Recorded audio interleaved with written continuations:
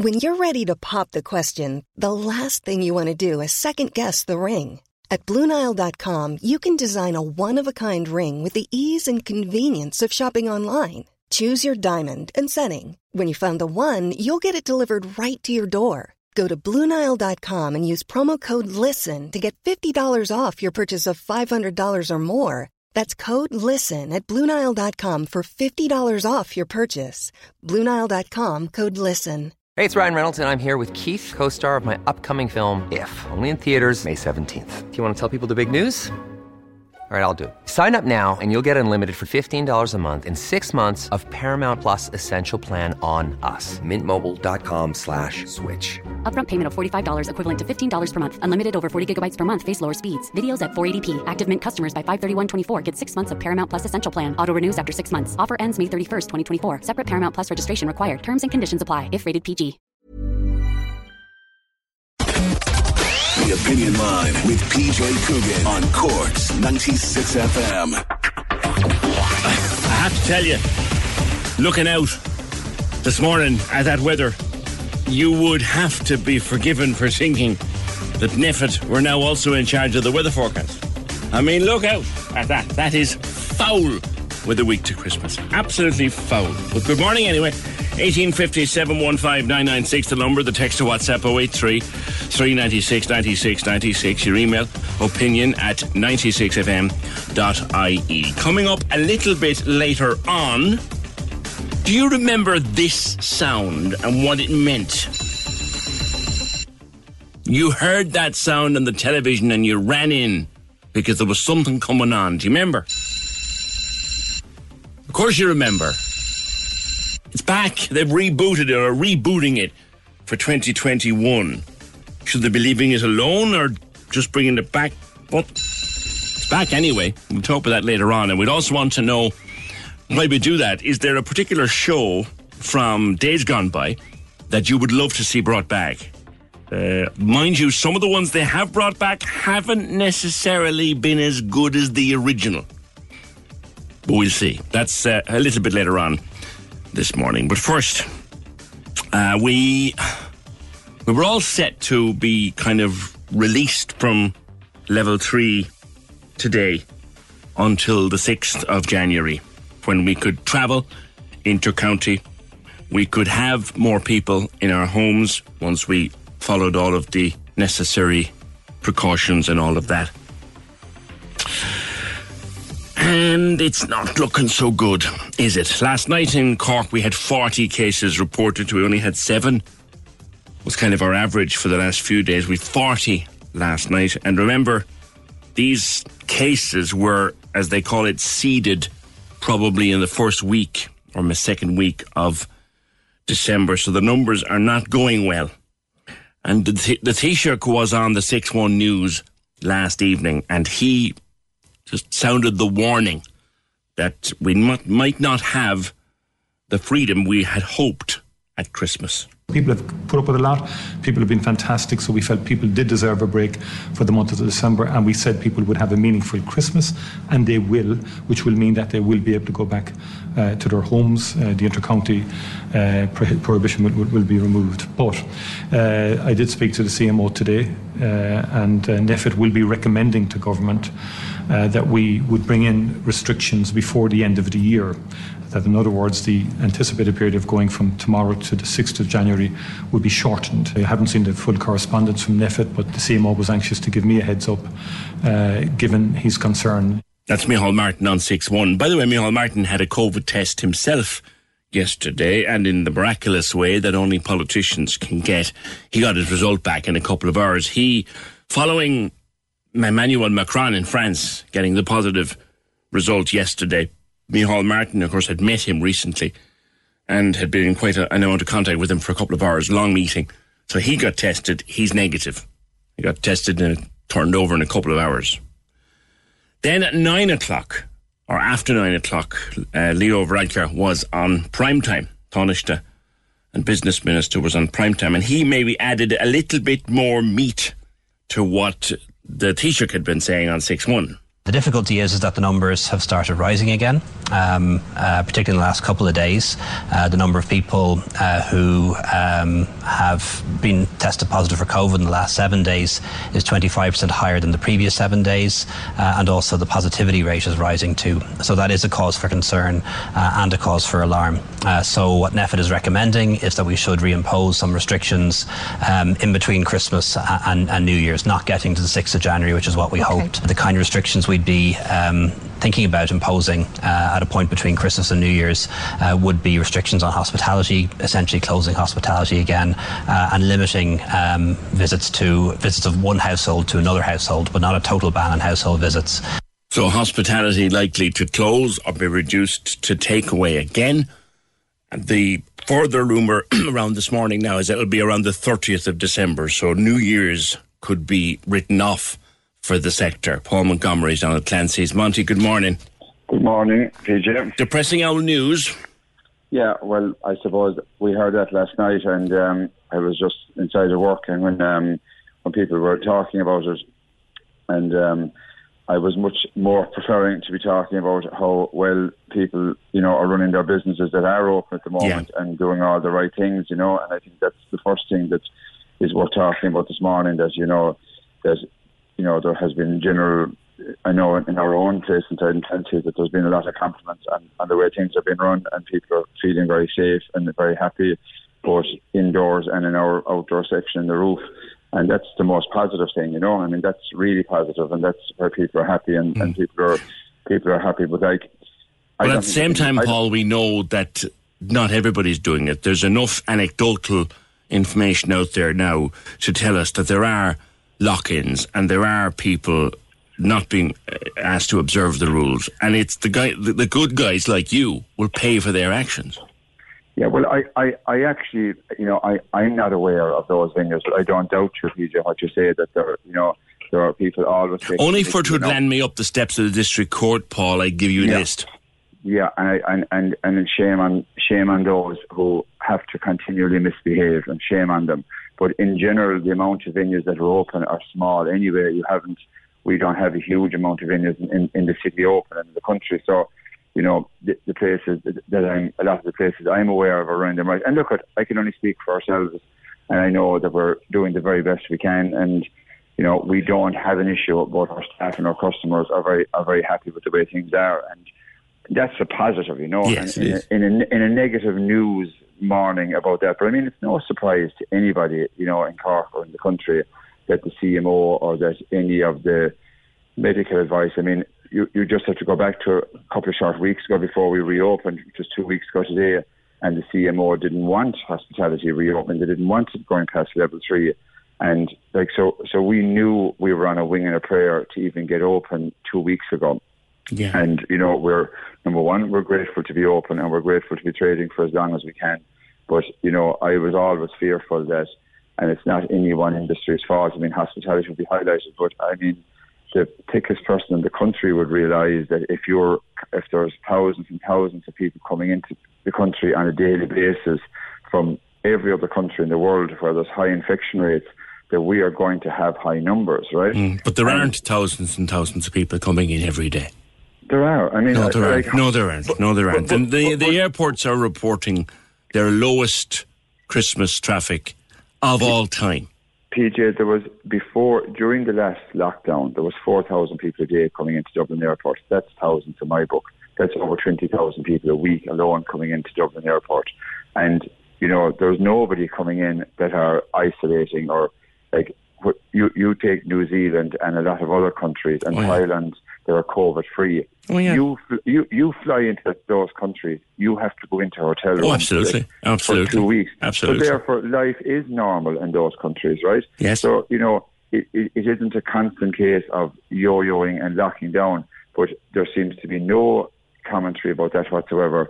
So, everyone is afraid of COVID. There has been commentary in that the zero COVID strategy has been used in New Zealand and has been used in many states in Australia, and has been used in other parts of the world. Micheál Martin has ruled it out. He said it can't be done.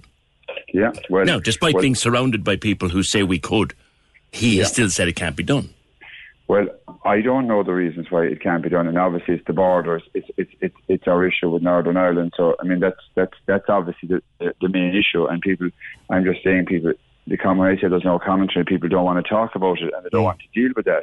So the handiest thing to do is to shut down. You know, I mean, we have to listen to health advice, and the handiest thing to do is to shut down hospitality and shut down in the industry. You know, but the other point as well is that in the round, PJ, you don't have a lot of people affected by the next shutdown. The shutdown that there's about 10 or 15% of the working people in the country actually affected in terms of their wages and salaries, which is in our industry.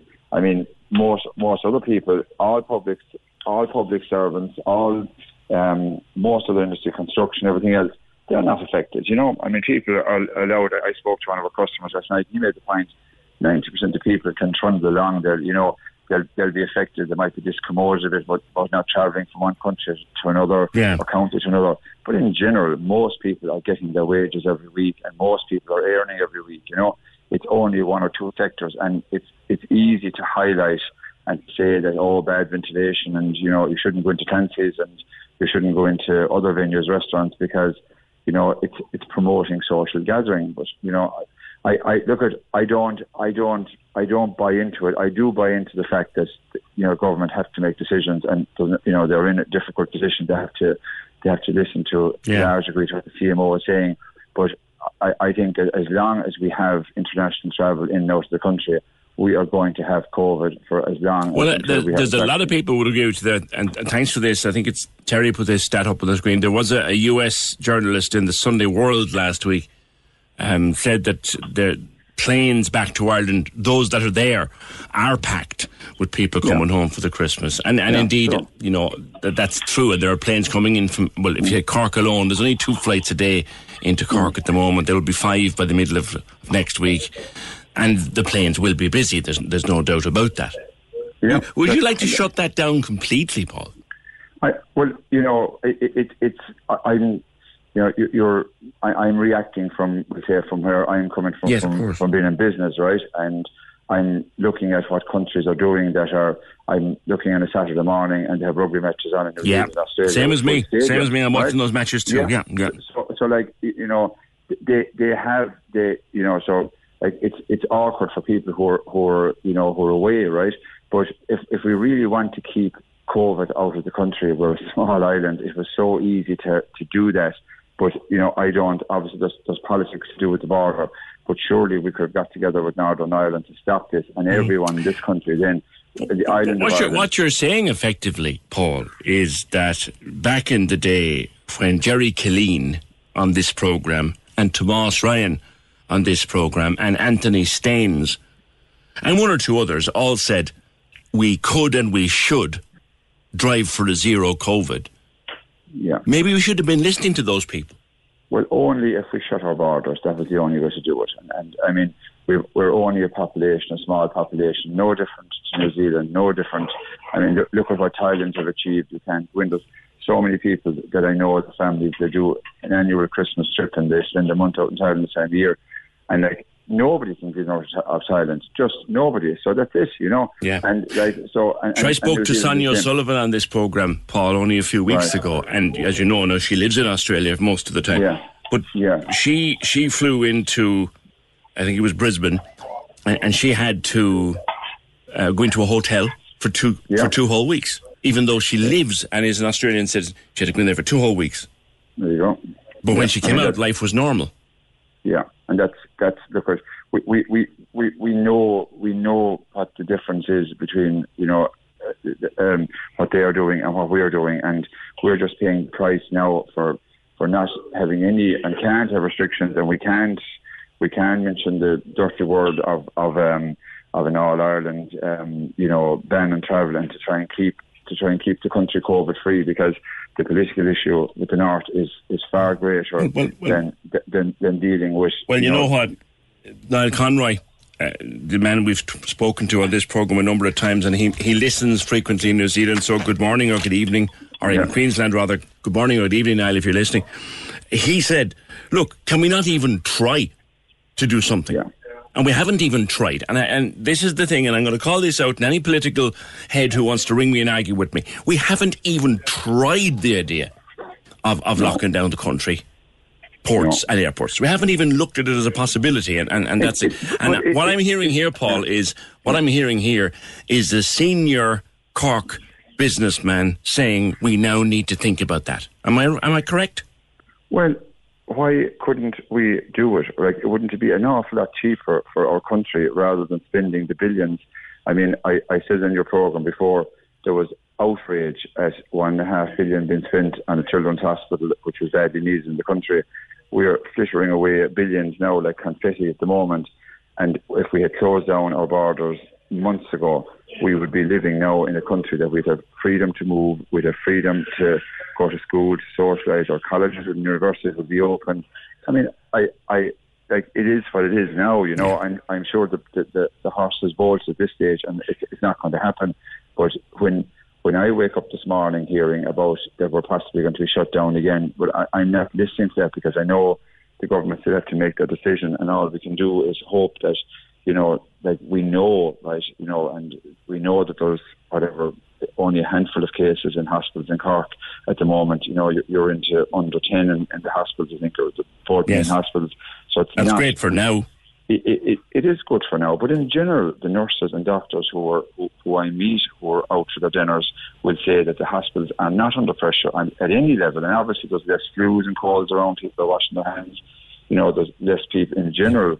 There's less issues to be dealt with. So that's a good news story this morning, you know. And I'm not sure if it's obviously not the case in Northern Ireland, but generally in the Republic of Ireland in 26 counties, it appears that the hospitals, we don't hear many people from the hospitals on the radios or televisions, but it's probably a good sign. Most of them don't speak. Paul, I'm going to move because I have one or two more people that I need to talk to. Paul Montgomery from Clancy's, thank you very much. And I really feel for guys like you who have been doing everything they can to stay within the rules, and there now looks like they're going to be suffering again before the end of 2020. Let me go to Tracy.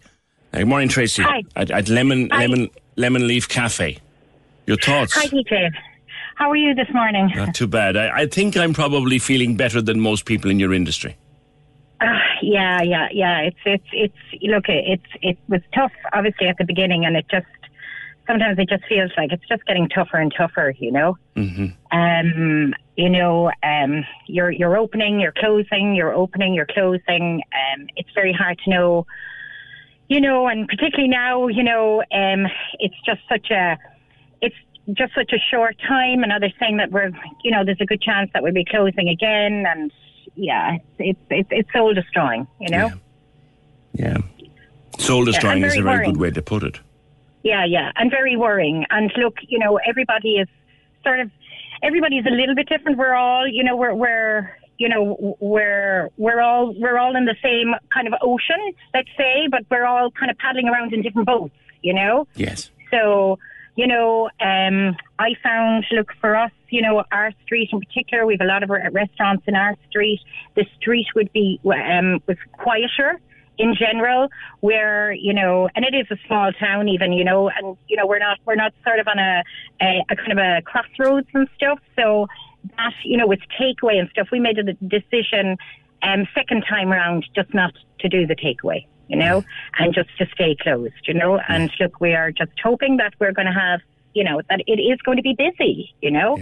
So well, here's hoping that for the few days that are left up to the Christmas and over the Christmas period itself, that you can trade safely and as safely as possible. That's Tracy from Lemon Leaf. I'm sorry, I need to fly because I've got to get... Thank you, Tracy. I've got to get to Michael O'Donovan from the Cork Vintners, or the Cork branch of the Vintners Federation. Michael, good morning. Good morning, PJ. Your members were accusing Neffet last night of targeting them.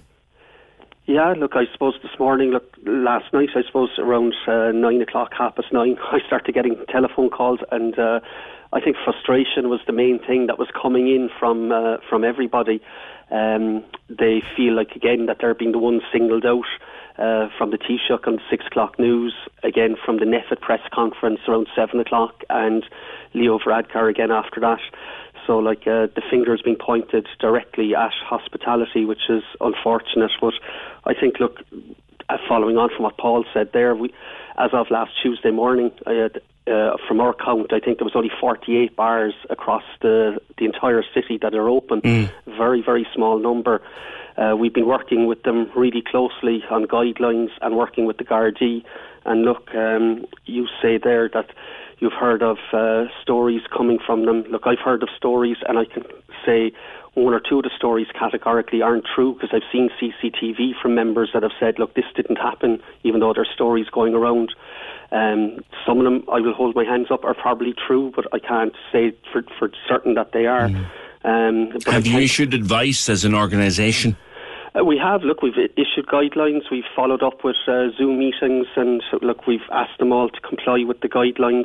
We've told them, that they need to. And to be fair, PJ, the vast majority of them have. And look, the surveillance graph came out the other day, and from the HSE, and for the first 8 days of opening, there was no clusters reported from gastropubs, any hospitality, and then to hear the Taoiseach saying it last night is that the chart that's being pushed around on Twitter by a few of your members? Yeah, it is. That chart has no basis. There's no use. That chart proves nothing.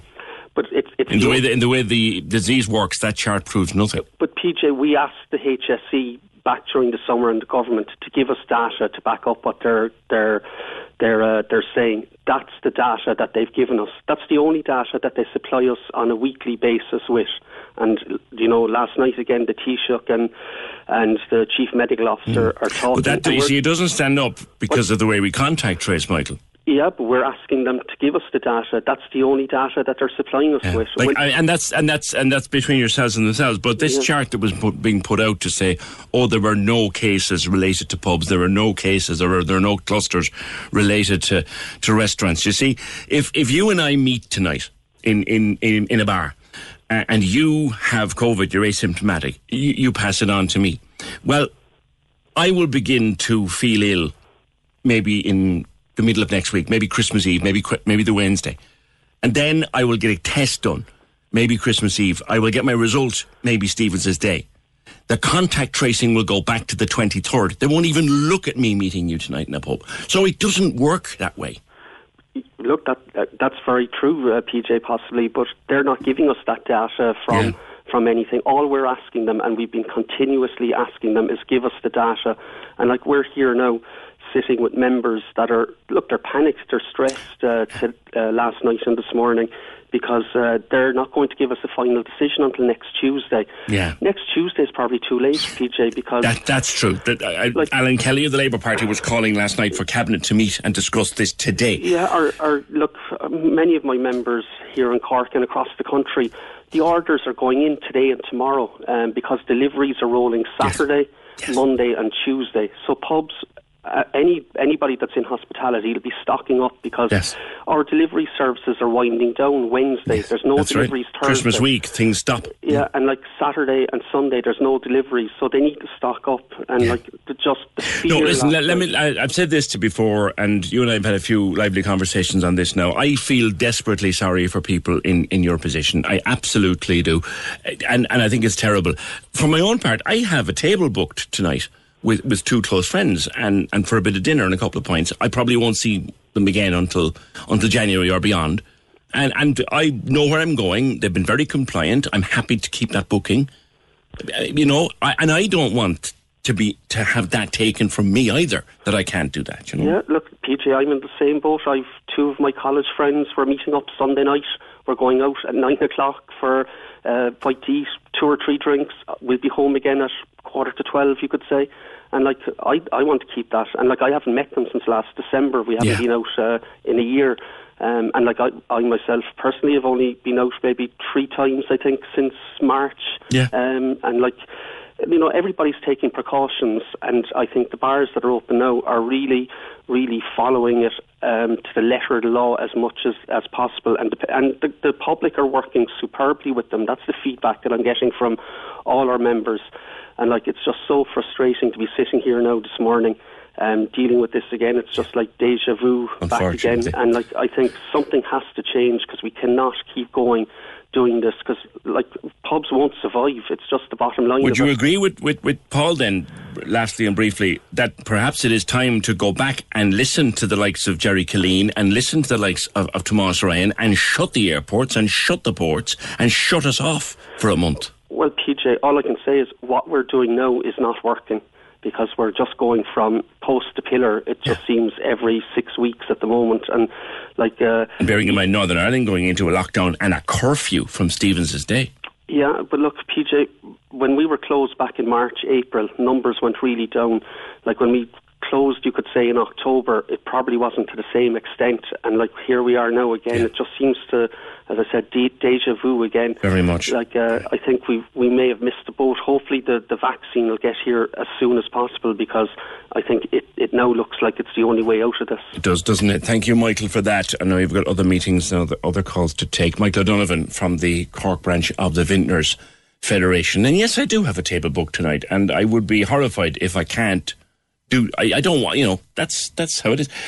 Phil says 0 COVID-19 outbreaks have been traced back to restaurants, gastropubs, hotels or cafes in the last 2 weeks. 0. But once again, NPHET are going for the soft target and recommending the closure of hospitality with no scientific proof. Time for mass non-compliance by the hospitality industry. They're actually going against their own findings from their own contact tracing. Again, the government blaming hospitality. We do everything right. Government need to cop on. Phil, that table that was going around last night, and I take it that is the only data being supplied by the HSE to Michael O'Donovan. And that leaves you very poorly informed, in the opinion of anyone who reads up a bit on the science and how we do the contact tracing.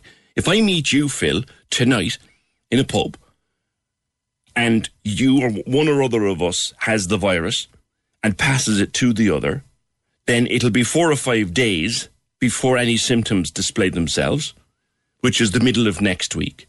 Then it'll take a day or maybe 2 days to get a test, then another day and a half to get a result. If I'm positive, say Stevens' day, they go back 2 days, 3 at the most. So the fact that I met you tonight won't even come into it. So we're not contact tracing back far enough for that to be absolutely reliable with regard to pubs and restaurants. That's the simple science of it all. Kate is in favour of restaurants staying open. She says it's a disgrace that Tony Holohan would want to close them again. She said it would encourage people to drink and eat in houses if they're closed. She says they've been wonderful and they're doing everything to be careful. Please keep them open. I wish they could, Kate. I hope they can. Eugene, we need to get real. Cases are going the wrong way. If it were me, I'd go for what people term zero COVID. But government seems to like this in and out of lockdown thing. Kev, oh sweet Jesus, if in doubt, blame Johnny Foreigner. This is all about going from 5 to 3 and everyone relaxed. At level 5, the numbers dramatically fell. And if it wasn't December, we'd have stayed there. But everyone wanted it relaxed. Well, there's a cost to that. And on WhatsApp, everyone knows from day one it's young people hanging around in groups and having parties that don't give a damn. Also, schools nationwide are spreading COVID at an alarming level. The older population are doing their best. 1850 715 996. I'm interested. I'm sensing, though, in the business sector that we're talking to this morning, that maybe we should turn back to the likes of Jerry Killeen and Tomas Ryan and Anthony Staines and one or two others who said, you know what? We could go to zero. Niall Conroy, we could go to zero. Could we not even try to go to zero? Why not just try it? Because everything we're doing so far isn't working. The Opinion Line on Cork's 96 FM. With Lehan Motors, leading the way for Toyota hybrids. The place to order your 211 Toyota. See lehanmotors.ie. This is Cork's Gold IMRO award-winning talk show. The Opinion Line with PJ Coogan. Text or WhatsApp now. 083 396 96 96. On Cork's 96 FM.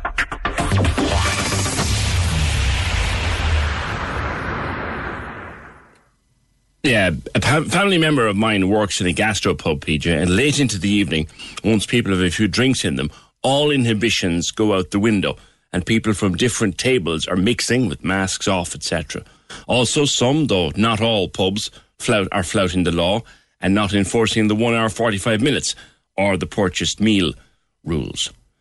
On text, with the amount of cases being reported in schools, which is way higher than any pub or restaurant, why isn't there talk of shutting schools the same way as they're talking about the hospitality sector? Why are the government afraid to close schools? Well, whatever you say about fear, there's no one wants to close schools. No government wants to close schools. In the north, they're imposing a 6-week lockdown from Stevens's Day, and for the first week of that, there will be a curfew. There will be a curfew, lads. Like a curfew where everyone's got to be in off the streets by 8 o'clock. About the COVID-19, a radical solution could be to close the airports and seaports to people, except for truck drivers, etc. It's a tough decision, but a necessary one. And Kieran says, hey PJ, Paul Montgomery's point about closing the airports or forcing people to stay in certain hotels. Thailand and New Zealand aren't part of a single market. Unless the 27 countries agree, Ireland can't do anything which restricts travel. That's not the Irish government's fault. That's not true, Kieran. With regard to the ports and airports, perhaps. But you could force people to go into a hotel. You absolutely could. If you had the cajones to do it. With big City West, massive hotel complex. You could easily make it mandatory to enter the country to put someone into a hotel for 7 days. You could do it quite easily. We have 3 or 4 major hotels here in Cork empty at the moment, including 2 on the airport campus. Mandatorily quarantine everybody in one of those hotels for 2 weeks. You could, of course, do it if you wanted to do it. 1850 715 996. Don't forget, coming up after 10 on a much lighter note. You remember that, don't you?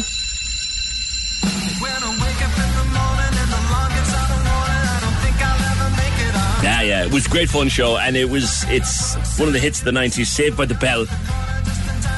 Daft, but great fun. It's coming back. They've rebooted it, and the original characters will be appearing, but obviously, and the original actors, but they're obviously grown-ups now. So they'll be appearing in the show as grown-ups. Keep the link to the old series. But we'll be talking a bit about that a little bit later on. But I also want to know, is there a show that you miss desperately that you'd love to bring back, either rebooted or doing it the original way? I'll give you one for nothing to start. Melrose Place. I used to love Melrose Place. That was absolutely brilliant. Imagine having an apartment block with a swimming pool right in the middle of it. Melrose Place. Let's bring back Melrose Place. I'll give a couple more of them in a minute. I'll give you a few more suggestions, all right? 1850. Knots Landing is another one. I didn't like Knots Landing. Very poor spin-off. I didn't like Knots Landing. But when they brought Dallas back, that was brilliant. That was brilliant when they brought Dallas back. We might try Flamingo Road again. Remember Flamingo Road? Try that one again. That was great. So we'll talk a bit about that after 10 o'clock to lighten the mood for a Friday. The Opinion Line on Cork's 96 FM. With Lehan Motors, leading the way for Toyota hybrids. The place to order your 211 Toyota. See lehanmotors.ie. This is Cork's Gold Imro Award-winning talk show. The Opinion Line with PJ Coogan. Call us now, 1850 715 996. On Cork's 96 FM.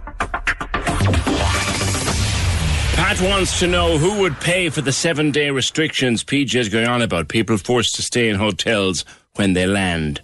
Sorry, Pat. The person who's travelling pays for the hotel. The taxpayer? No, I wouldn't impose that on the taxpayer. They did that in Australia at the very start. They realised, no, this is costing the taxpayer an absolute fortune. But if you want to come into Brisbane, or if you want to come into Melbourne, or if you want to fly into any part of it, you pay. But when Paul O'Brien went back to China, remember we were chatting to him on the phone a few weeks ago, he was quarantining in a hotel in China. He was paying for that himself. If you want to fly, you pay. Simple as that. I'm not looking for the taxpayer to pay, because the taxpayer, Pat, is you and me. And if you want to come over here and spend time here, then that's fine. You're more than welcome. But stay 7 days in a hotel first, and you'll be paying for it, not me. Bernie says the restaurants are an easy target. Bernie isn't sure why they go after them. The schools should have been closed during level 5, and if they had been, we'd be having a longer Christmas. International travel should have been stopped during level 5 too. Micheál Martin shouldn't also have left the matches go ahead. He's always crucifying the same people. Close the schools, stop the matches, and close the borders. It's a thought. It's a thought. I was in a city centre pub and restaurant. I felt safer there than I did in the shops. My daughter was there also. I only knew she was in there because I saw her when she went to the ladies as she passed by my table. She was only sitting a few feet from me. 1850 715 996. Have a think about television shows that you'd like to see back. Like, I had a couple more thoughts there. Hill Street Blues would be great. Blake 7. Yeah, I know. It was crap the first time. It'd be even more fun now. Murder 1 was a great show in the 90s. I remember after I got married, we used to watch that on a Monday night. Murder 1 and Flingro Dynasty. You could do. I'd like to get a few more from you after 10. But with a lovely story in the Echo in the last few days of a Cork woman called Victoria Shorten, who has adopted a new baby called Luke. Now, Victoria is from Mallow. She's a jewellery designer, and she really hit the headlines a few years ago when her jewellery designs were spotted and worn by Lady Gaga. And she moved to the US a number of weeks ago to pursue her business. And she put up, herself and her husband applied to become adoptive parents. And just a few weeks ago, they adopted baby Luke. And I've been catching up with Victoria. Victoria, great to talk to you and good to have you here on Zoom with me. How did Luke's adoption come about? When did you first think about adoption? Well, it came about at the beginning of the year, probably just as the coronavirus hit. We have one child, he's 4, his name is Jack. And, we were having a little difficulty having a second child. And we thought we may look at the adoption route and just see how it goes. And it ended up, when something is right, it just ends up going really, really fast. So between the Zoom, because of the COVID and everything, we were able to talk to the social workers and become, qualified as an adoption family a little bit early on, probably around June or July. That happened. Is that a difficult process? A very long and difficult process. There's not only background checks, but you have to spend, over 18 hours with the social worker and your son as well. They have to make sure that, your son wants a brother or a sister, and that your house is equipped and safe, and that you are good people, and that you can afford it and manage it and all of that sort of stuff. So it's a very long process, but it kind of went a little bit quicker because of COVID, which was wonderful. And then over the space between June and now, we kind of at the beginning of November, we had probably gone in for 11 kids, and the birth mother decides. So the birth mother gets about 7 or 8 different families, and it's like a little booklet on the family, and then they kind of decide. You literally look and say, I'd like to adopt that child, but the birth mother has the choice in the end who does adopt. She does, yeah. You basically get a situation of the birth mother, her age, her circumstances, who she wants to have the family that would adopt the kid. She decides whether she wants to meet you guys or not. She decides everything. Many of them were biracial children that went to families with biracial children. Other ones went to families without children. And so, we kind of get it, but it's a very exhausting process because you kind of get really excited, right? And then, you don't get the baby and you're sort of a little bit, it's exhausting, but it's pretty wonderful as well. You kind of had to act really quickly in the end with Luke, didn't you? So Luke was it was faith with Luke. It was the most unbelievable story because it was different this time. This time, I had bought matching pajamas for all of the family for Christmas, and I bought a little newborn one, even though it was the beginning of November and there was no child that we were going to get.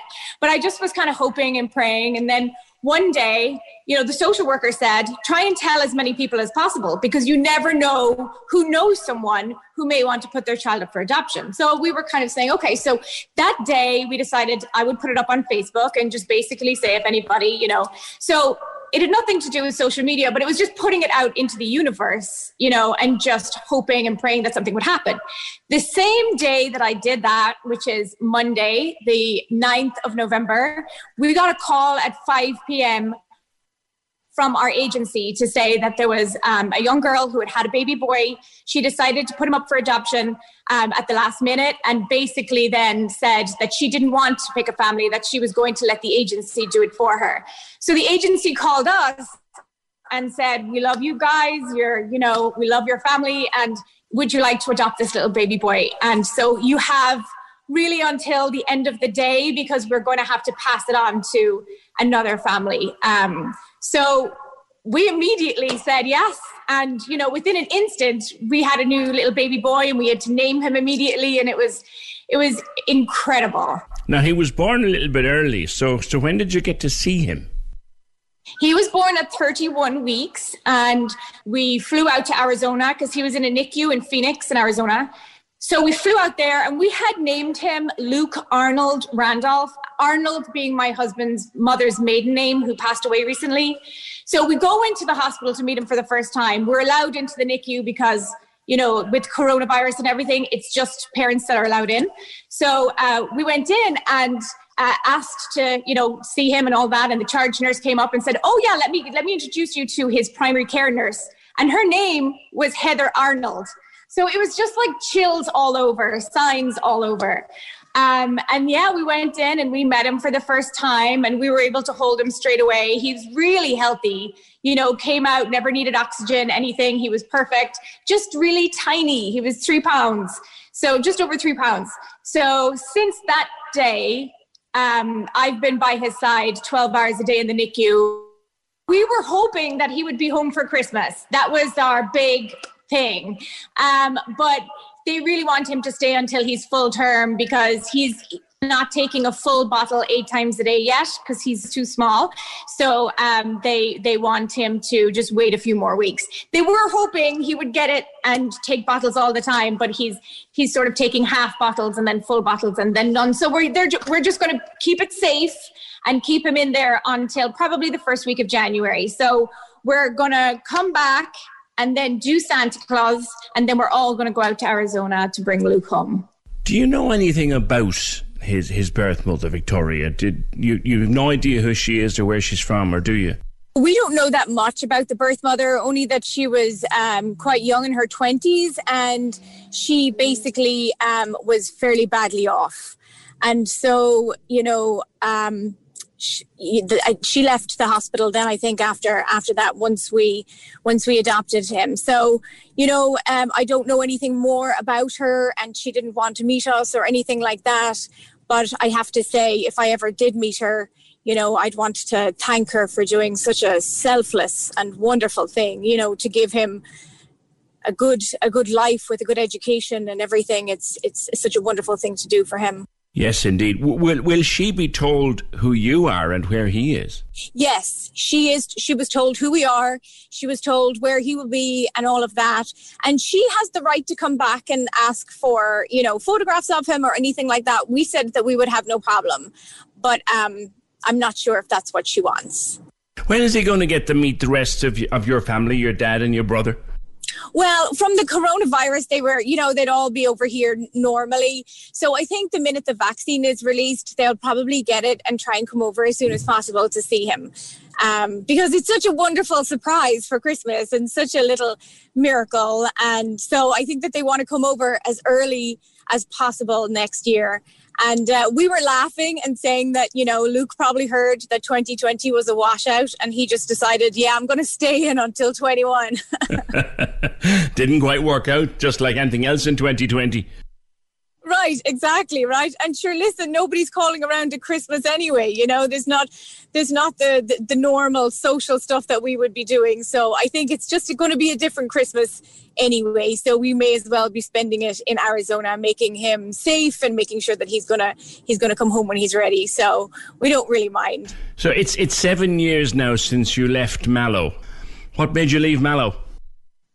Well, what made me leave originally was the jewellery business was really taking off, and I was doing so much with celebrities over here that I was just travelling so much over and back.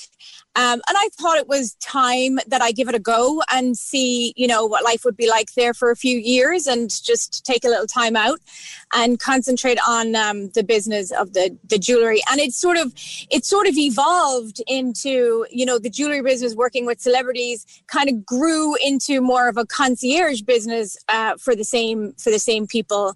And then I met my husband, of course. And when you meet a man, you end up staying for good. So that made the decision for you. I was kind of hooked anyway. Miami is a wonderful place, and it's the sunshine and the palm trees. It's beautiful, and my dad loves coming over for the winters. But to be honest, I come home a lot. And I think in the next few years, I'll try and come home for, a good month or two in the summer, because the summers here are awful. But yeah, it's nice over here. But you do miss the Irish people. The outpour of love and congratulations, and the sweet, kind messages that I've got from people. Obviously family and friends in Ireland, but people who I would have known through the PR business and just the jewelry business back, 7-10 years ago. They're just so sweet. There's nothing like Irish people, so you miss them so much. I end up going back quite a lot. Yeah. And I want, my sons have Irish passports, and I like them to grow up with the Irish way. Yeah. So first chance you get, you'll be bringing Luke over to show him around. Oh, yes. One of my best friends, Gary Casey, is getting married in February. And I was really hoping to bring him home then and for us all to come back. But I don't think that's going to work out. I think, even his wedding is going to be tiny. So maybe next summer, maybe June or July sounds a little bit more reasonable. All right. Well, listen, stay safe across Christmas, and our regards to Luke. And you said your other boy was Jack.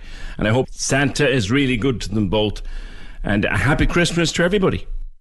Happy Christmas to you guys, and happy Christmas to everybody. I just want to do one shout out to my father and my brother, Mervyn Shorten, and also to a few friends of mine that have lost their mothers this year. And it's a very difficult first Christmas always. And that's Gary and Gilly Casey and Ron and Brett Frayne. I hope you have a lovely Christmas.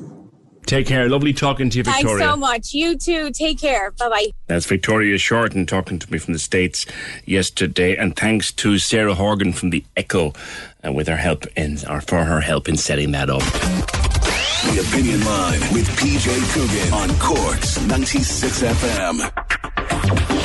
Right, a couple of things to mention. Mags wants to know, could PJ give a mention to the students of Holy Well National School, Carrigaline, having a Remembrance Day today in honour of Baveen O'Connor and donating to make a wish in her honour. We spoke to her mum a few weeks back about that gorgeous little girl and sadly passed away, but people doing so much giving and acts of kindness and paying things forward to remember her. And that's good luck to everyone involved in that little thing today. And Anne Mulcahy's two grandchildren, Jake and Kevin, were in last night's Christy Reen documentary on RTE. Nan and Grandad Mulcahy, so proud. It was a brilliant piece of television. Really, really well put together. An incredible story of an incredible sportsman. The best, without shadow, question or doubt, the best player ever to pick up a hurley. There was a great scene in it where they gave Pa Horgan Christie's hurley, or an exact replica of Christie's hurley, made to the right weight and the right size. And Pa was looking at it going, at the start, he didn't know how to hold it at the start. Then he learned to use it, and he goes, I could play with this. No, it was just a wonderful, wonderful, wonderful documentary about a fantastic sportsman. Later on this morning, actually, talking to another fantastic sportsman, another Cork GAA legend, remembering his life and times, and he's written a book about it. We'll be catching up with the great Larry Tompkins between 11 and 12, because his book is one that you might want to get for the Christmas. A nice little stocking filler for the Christmas. 1850 715 996 is the number. The text to WhatsApp 083 396 96 96, and the email opinion at 96fm.ie. Just before I move on furthermore to all those television shows, and we're getting great suggestions in of 80s and 90s television shows that you might like to see back. People talking about Columbo. Oh yeah. either reboot it or bring it. But you see, the problem with Columbo was there really was only one Peter Falk. But Columbo, yeah. Or you could try Animaniacs is another suggestion. Knight Rider, I loved Knight Rider. Absolutely loved Knight Rider. Lots more suggestions coming in. But before I go to that, a lot of people getting letters about their health insurance, people who will be renewing their health insurance in the new year. And there are some very strange increases in the cost of people's health insurance package. And it's worth reminding you, you can change. And you have many, many, many rights that you mightn't realise. Like if you get a letter saying that your health insurance is going to go up by X hundreds of euro, you don't have to take that. You can ring, you can move, you can transfer. There are many, many ways to do it. And we'll be getting advice from Dermot Good, one of the best in the business at advising people on their health insurance and getting the best value out of it. Dermot will be joining me on the programme a little bit later on. And if you have any questions for him with regard to your health insurance, then you can text or WhatsApp them to 083 396 96 96. Give us the plan that you're on. And believe me, he'll know it. And he might be able to advise where you go. But certainly it's been a strange year for health insurance. I'll tell you my own story a little bit later on. First of all, I got a whack of an increase when it came around. In August is when I renew. And now I'm after getting a letter in the last, or an email in the last week saying, actually, we're going to give you some of that back. So I don't know what's going on. Anyhow, 1850 715 996. That's all to come.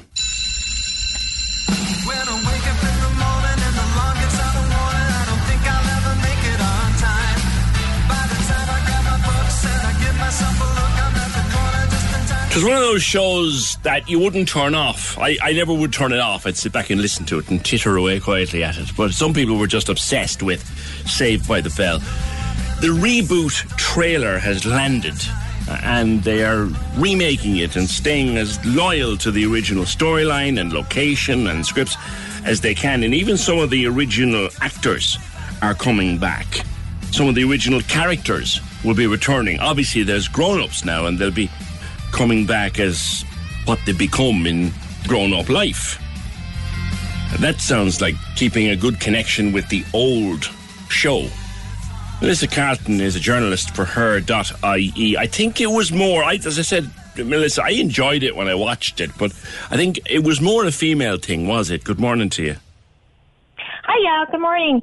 I don't know if it was more a female thing. I know my cousin Philip used to watch it with me and stuff, but yeah, well, I think a lot of the girls, definitely had a fancy on the lads in it. Remind listeners again what it was about. Well, it was about a group of teenage friends in California, and they were always kind of getting up to hijinks. The main character, Zach Morris, was a bit like Ferris Bueller, so he was always kind of getting into mischief. Yeah, he's coming back actually in the news show as the local governor, so he put himself right. Yeah, they have, I know there's Zach, AC, Kelly and Jesse are going to be very prominent in it, and then Lisa will turn up in it. I don't think she's part of the main cast in it, but she is turning up in it. Yeah, it was a teen thing more than anything else, which is probably why I used to sit there and titter along, go, oh yeah, this is grand. But what was so popular about it? What did you think was the magic of it? I think it was the kind of the glamour of it, and like looking at these American high school teenagers in their like really funky outfits and their cool school and stuff, and going, oh, you know, I'm here in my school uniform. We don't have proms or any of these like and things it's raining going on in our local cafe. Yeah, they're in California. It doesn't rain. Yeah. Who had you a particular favourite? Lisa. I was obsessed with Lisa because she would make her own clothes, and she was like the creative one, and that's something I like ended up in. I worked in fashion for a few years before I got into journalism. As a teenager watching, like, were you able to identify with storylines in your own life? I don't really know, because a lot of them were quite dramatised and they were very kind of American. But escapism, I suppose. Yeah, yeah, no, it was definitely kind of watching it to have a bit of fun and kind of look at this other side of the world. Yeah. Yeah, there was a few other teen shows at the time. They're all along that same vibe, the lovely sunny California and exquisitely good-looking people, actually disgustingly good-looking people. You know, there were no ugly kids in those shows. No, I think that was the big thing with American TV. Everyone there were no fantastic spots. And perfect. No one had spots. No, not allowed. No one had spots, and everybody's clothes fitted them, and everyone was great at everything they did. Yeah, and they all have new clothes every day. That's right. There was another one, California Dreaming. Remember that one? Oh, yeah. I think we all wanted to live in California. Yeah, I think definitely. Like, I think anyone kind of like an 80s kids or 90s kids watching the movies and TV shows were like, wow, that looks amazing. Yeah. And like, even anything set in California nowadays, you know, we all God, I'd love to live there. Like, it's sunny and bright, and you're looking out at that, you know. Yeah. So it's kind of I'm not too sure. Look at the stuff I watched as a teenager. I can't explain why I loved it either. Do you know what I mean? Yeah, it's a mad thing, especially when you're kind of looking back on it. But yeah, I think it was just a fascination with this like super glamorous sort of American style life that we were watching. Yeah. Would you worry that when they do reboot it, they'd make a hames of it, like they did with other stuff, like MacGyver? Well, I've been watching the clips and stuff, and I don't know if they'll like make a hames of it. Like, we probably won't really relate to it because I say the storylines are going to be mostly centered for teenagers, but there'll be like a bit of the older cast for a bit of nostalgia. Yeah. Do you know the way we look back on great old television now, and some people, I refuse to do it, but if you take away the look at Friends, like if you say that you were a Friends fan now, you'd be looked upon as being this-ist and that-ist and against the other-ist. If you weren't to take the script and the storylines of Saved by the Bell, you'd have to sanitize them for a new generation. You couldn't use that humour now. Yeah, no, there is definitely like when... You should be able to, by the way. I'm not into sanitizing stuff, Melissa. Let's get this. I look back and say, you know what? It was of its time. And if you're going to remake it, you need to remake it the same way. Yeah, I don't know if they'd be able to do that now, though. No, like any kind of like fat jokes or kind of stuff like that, people would be definitely writing into them. Which would be making a hames of it. Because it was of its time. What do you think? Yeah. Well, we also have to move with the times as well, and like that. People are more aware of saying certain things that we would have said years ago, and like nowadays we're kind of like, okay, we shouldn't write that into TV shows. Yeah. Will you watch the new version, or will you still cling to your DVDs of the old one? I'll give it a go anyway. I'll definitely watch a couple of episodes just to see what it's like. But like that, I say the storylines are going to be more for kind of preteens and teenagers. Okay. Listen, Melissa, thanks very much for that. You're looking forward to it anyway. Lots of people are looking forward to the reboot of Saved by the Bell. I'm not into this rewriting and sanitizing at all. Because if we were to do it with everything, you'd have nothing left to watch. Like they started on Gone with the Wind last year, and I just give it a break, for God's sake. I hated Friends. I thought the best thing about Friends was the signature tune, because you knew the damn thing was over. But they went to town on Friends last year. Craig says, bring back Only Fools and Horses. That had lasted about 3 minutes by the time he took all the jokes out. But I agree with you, Craig. Bring back Columbo, says another text. D, Knight Rider. Yes! Imagine a car that drives itself and talks to you. Nearly happened now. The show is bring back The Brothers. The Brothers. Oh, The Brothers. It never finished properly. You're right, it didn't. I'd love Airwolf. Oh, yeah, Airwolf. Hard Chips. Oh, boy, oh, boy, oh, boy. Viv's in Madrid. What TV shows? I used to love Third Rock from the Sun. Oh, how stupid and how brilliant was it at the same time. Incredible Hulk, yes. Man from Atlantis, Patrick Duffy, Bobby Ewing, yes. Sapphire and Steel with David McCallum and... Oh, who was the other half? Joanna Lumley, wasn't it? Oh, yeah, watched them as a kid and a young adult, but maybe at nearly 50 years of age I might have other ideas. No, trust me, Viv, once you get started. You know what I found a few weeks ago on YouTube? And I found an entire series of Blake's 7, and I sat, very sad divil of my, sat with my headphones on for a few nights watching it. The Opinion Line on Cork's 96 FM. With Lehan Motors, leading the way for Toyota hybrids. The place to order your 211 Toyota. See lehanmotors.ie. This is Cork's Gold Imro Award-winning talk show. The Opinion Line with PJ Coogan. Call us now, 1850 715 996. On Cork's 96 FM. Oh, you're giving me ideas now about television programmes coming back and having to be rewritten or not rewritten, but just bringing them back. If you've got a particular favourite, I'd love to remember it with you. Some of them then were dreadful. The shows themselves were rubbish, but they produced some incredible songs out of them. Like, I mean, who remembers this? Come on, Terry, what is it? Come on. Come on. He's looking to the sky. No, it's not Highway to Heaven. It's Joey Scarberry's Believe It or Not from The Greatest American Hero, which is a daft and stupid television show. No. It's Joey Scarberry's from American Greatest Hero. Listen now, you'll know when you hear the tune. All together now, Christmas party by Virtual. Yeah, loads of them. Do you know what I might do for the fun? I have YouTube here next to me, and if anyone has a particular television theme that you haven't heard in 100 years, we might just throw them on for the crack between now and 12 o'clock, seeing as it's the Friday before Christmas. All right, would you like that? We'll have some fun with that. Any particular theme that you particularly loved that you'd like to hear again?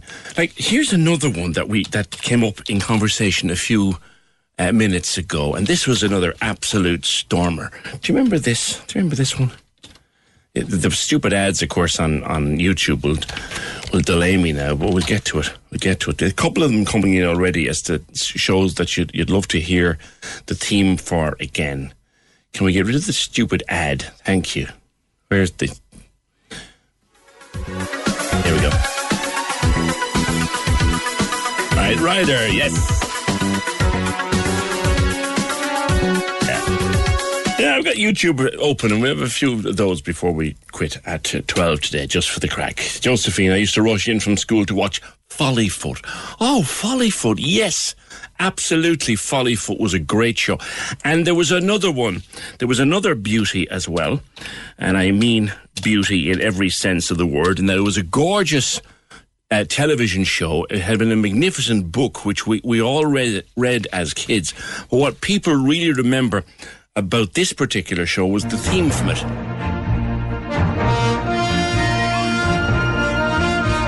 Black Beauty, yes. Galloping Home was the name of the tune. Yeah. So if you have any memories like that now for this dull old Friday before Christmas, throw them in and we'll see if we can find them on the YouTube machine and give them a spin for you, just to brighten up a dull old Friday. Now, one thing that people will struggle with, some people will struggle with at Christmas time, is their sobriety. And if you've managed to get clean and sober from drink or drugs, but drink in particular, this Christmas will be probably a bigger challenge for you than ever before, because of the hard and difficult year that we've all been through. And as someone who loves a drink myself and will have a few drinks over the Christmas, I really feel so much for people who would love one but can't, and will struggle with their sobriety, and that Christmas will be the most difficult time of the year for them to keep their sobriety. I'll be talking to one man about that next. The Opinion Line on Cork's 96 FM. With Lehan Motors, leading the way for Toyota hybrids. The place to order your 211 Toyota. See lehanmotors.ie. Access all areas on Cork's 96 FM. Your guide to nightlife on Leaside. Hi, it's Michael here with an update on Cork's entertainment. Triskel Arts Centre presents a season of quartets featuring performances of Beethoven string quartets in celebration of the 250th anniversary of the composer's birth. The next performance will be by the 2020 Quartet, taking place this Friday, December 18th at 8 p.m. Access all areas. Belinda Carlisle is set to celebrate her rich musical legacy in 2021 with her Decades Tour. The tour spans 20 dates across the UK and Ireland, including a show at Cork Opera House on November 1st. It's rescheduled from Belinda's postponed and sold-out show at the venue in late 2019, with tickets on sale now. Access all areas. Feel free to let us know at Access All Areas if you have a rescheduled show coming up or any live streaming events by emailing aaa@96fm.ie. Access all areas. Your guide to nightlife on Leaside. On Cork's 96 FM. This is Cork's Gold Imro Award-winning talk show. The Opinion Line with PJ Coogan. Text or WhatsApp now. 083 396 96 96. On Cork's 96 FM. Some suggestions coming in of bits of old television that you'd like to hear, bits of old television theme tunes, and we will have some fun with that for the last Friday before Christmas. And know what? As soon as we start talking about lovely things like old television themes, the sun starts to come out. That'd be nice. 1850 715 996. But on a serious note, You should celebrate yourself every day, but some days you should celebrate with jewelry. Whether you want to commemorate an unforgettable moment or just bring some added sparkle to your collection, Blue Nile can offer you expert guidance and a wide assortment of jewelry of the highest quality at the best price. Go to BlueNile.com today and experience the ease and convenience of shopping Blue Nile, the original online jeweler since 1999. That's BlueNile.com. BlueNile.com. Planning for your next trip? Elevate your travel style with Quince. Quince has all the jet-setting essentials you'll want for your next getaway, like European linen, premium luggage options, buttery soft Italian leather bags, and so much more. And is all priced at 50 to 80% less than similar brands. Plus, Quince only works with factories that use safe and ethical manufacturing practices. Pack your bags with high-quality essentials you'll be wearing for vacations to come with Quince. Go to quince.com/pack for free shipping and 365-day returns. Hey, it's Ryan Reynolds, and I'm here with Keith, co-star of my upcoming film, If, only in theaters May 17th. Do you want to tell people the big news? All right, I'll do it. Sign up now and you'll get unlimited for $15 a month and 6 months of Paramount Plus Essential Plan on us. MintMobile.com/switch. Upfront payment of $45 equivalent to $15 per month. Unlimited over 40 gigabytes per month. Face lower speeds. Videos at 480p. Active Mint customers by 531.24 get 6 months of Paramount Plus Essential Plan. Auto renews after 6 months. Offer ends May 31st, 2024. Separate Paramount Plus registration required. Terms and conditions apply if rated PG. Peter, good morning to you. Morning, PJ. How are you? Good. Now, Peter, you've just come out of Chalkwera, which is that wonderful place up there on the Mardyke, the step-down facility. And how are you keeping? I'm good. I'm actually still here. Are you? Okay. I'm actually still here, yeah. But I'm good. I'm here a while now, and life is good. Life is sober. Will you be out? Will you be finished there for Christmas? I won't, thank God. I'll still be here for Christmas. So it's a kind of a safe net. It's a great house. There's good people, great counsellors, great facilitators here. It's great, and you know, I haven't really thought about Christmas. I was just listening to you there on the build-up to it there about Christmas. I was at an article here last night. There was 2 lads, I think, spoke about it and how long this Christmas will be the first Christmas without drink. Yeah. And I was thinking myself, I took my first drink maybe 32 years ago, but I could honestly say this will be my first Christmas, we'll say, drinking heavy. Yeah. Christmas Day, in about 26 years without a drink. Christmas Day, please God, still a week to go, you know. But wait, when did you last drink, Peter? I come up to the 7th of January. Congratulations. Thank you. And so, talk to me about previous Christmases. What would they have been like? Oh, mixture. I have family, I have kids. Right. And I had some Christmases with them, which I was drinking, but there was joy there. There was a fake joy. And I try to think back, the decorations were there, the big trees were there, the presents were there, they got what they wanted kind of thing, But where I was living, it was we were able to get to the pub, there was a hotel near us, we were able to get there every Christmas morning. Yeah. And I wasn't the only one, it was kind of drink as much as you could up to like 2 o'clock, Yeah. And that was Christmas morning. It was a celebration. We were looking forward to it. The week building up to it. Are you going to be there Christmas morning? It was a big thing, you know what I mean? Yeah. And it was, unfortunately, that's the way it was. That's what you do in addiction. You live for the drink, like the drink taking over at that stage, like. And would that kind of put an end then to the nice family Christmas day?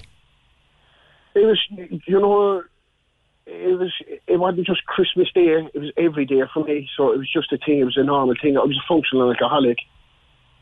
In my eyes, I couldn't see any wrong in it, but unfortunately with loved ones around and stuff, they could see the damage. It was bringing them down, it's not only the addict that suffers, it's the loved ones. What do you mean, what does that term mean, Peter, a functioning alcoholic? I was able to go to work, and I was able to work 5, if possible, 6 days a week, and first thing, until of late, the first thing after work was go for drinks. It was the norm, go for drinks after. I was only drink heavy and come home and drink again that evening, and have your dinner and stuff. I was eating well. I was playing football, I was involved in football and stuff like that. I was able to go, I was able to work. But of late then, they say that I was working to drink, and in the end I had to drink to work, which meant I was drinking early in the mornings. Before I went to work, that little boost, and I felt great, and this will get me through the day. Then it was a thing of waiting for off licenses, Centrals to open at 10:30 and having a drink to get you through the day. And drink driving, I got put off the road, all the horrible things that you don't see become natural, become normal. Yeah, this is normal. Yeah, it's a horrible addiction. It's a horrible. They say the blindness to addiction and stuff like that, it's horrible, it's tough. Yeah. When you look back, like, you question yourself, like, well, at the time, no, this is fine, you're putting money, you think you're a great man, you're putting money up on the table and everything's alright, but little do you know, it's your loved ones in the background, the enablers, they're carrying your family, while everything's falling around, you can't see it. There's enablers there, and they do it for the love of you, Yeah. What was the point at which you said, right, I need to grab this and do something about it? Or was there a particular point? It was friends, very good friends, who would have took a drink as well, and they were no angels either and stuff like that, but they kind of said it to me, and the family were slowly, I was losing touch with family and stuff, and then I started taking seizures. Oh. And that was the kind of, the drink wasn't keeping me going anymore. I was in trouble. Yeah. I was in trouble, and you said it had gone from being going after work to having to go before work, to having to go during work. Like, would you be slipping out at lunchtime for a drink? Yeah, you would. And it became common knowledge too. But I don't know. I'm not praising myself or anything. But when I worked, I was a good worker. Yeah. And the boom was on and stuff like that. What did you work at? I'm a carpenter by trade. Okay. And it just came to that, And then, again, enablers, you were always with a team of good lads, and you'd have the crack and stuff, and they'd cover for you, Did the lads know you were drinking? They did, yeah. They let on they didn't. But, eventually, like even now, I'm still in contact with them, and just like, they keep in contact with me, asking how am I, and wishing me well, and saying I'm delighted for you. Isn't that brilliant? Oh, it's unbelievable. The response you get back is brilliant. Some people are, there's a stigma on it. Some people are kind of, they're afraid to come out and say what other people know, And it's not for me to say who's an alcoholic or who's not, It's up to the individual themselves to accept it and admit it and try to get help for it. But when it comes out and the support that you get is on, the support for the staff, when I went into Coomvera, done treatment there, and then was lucky enough to get a place here in Chuckfella. The support that you get from there, I'm lucky. I'm one of the lucky ones because not everyone can get there's not enough transition houses, and not enough people can get the support, Well, it was our good friend Michael Gearan who recommended you to us. Yeah. And he said you had a most interesting story to tell. So come back to present day, and I'm absolutely thrilled for you that you've been able to get clean and get sober, and you'll be in Chalkverde over the Christmas. Will you see the family? Have you repaired those relationships? I have, thank God.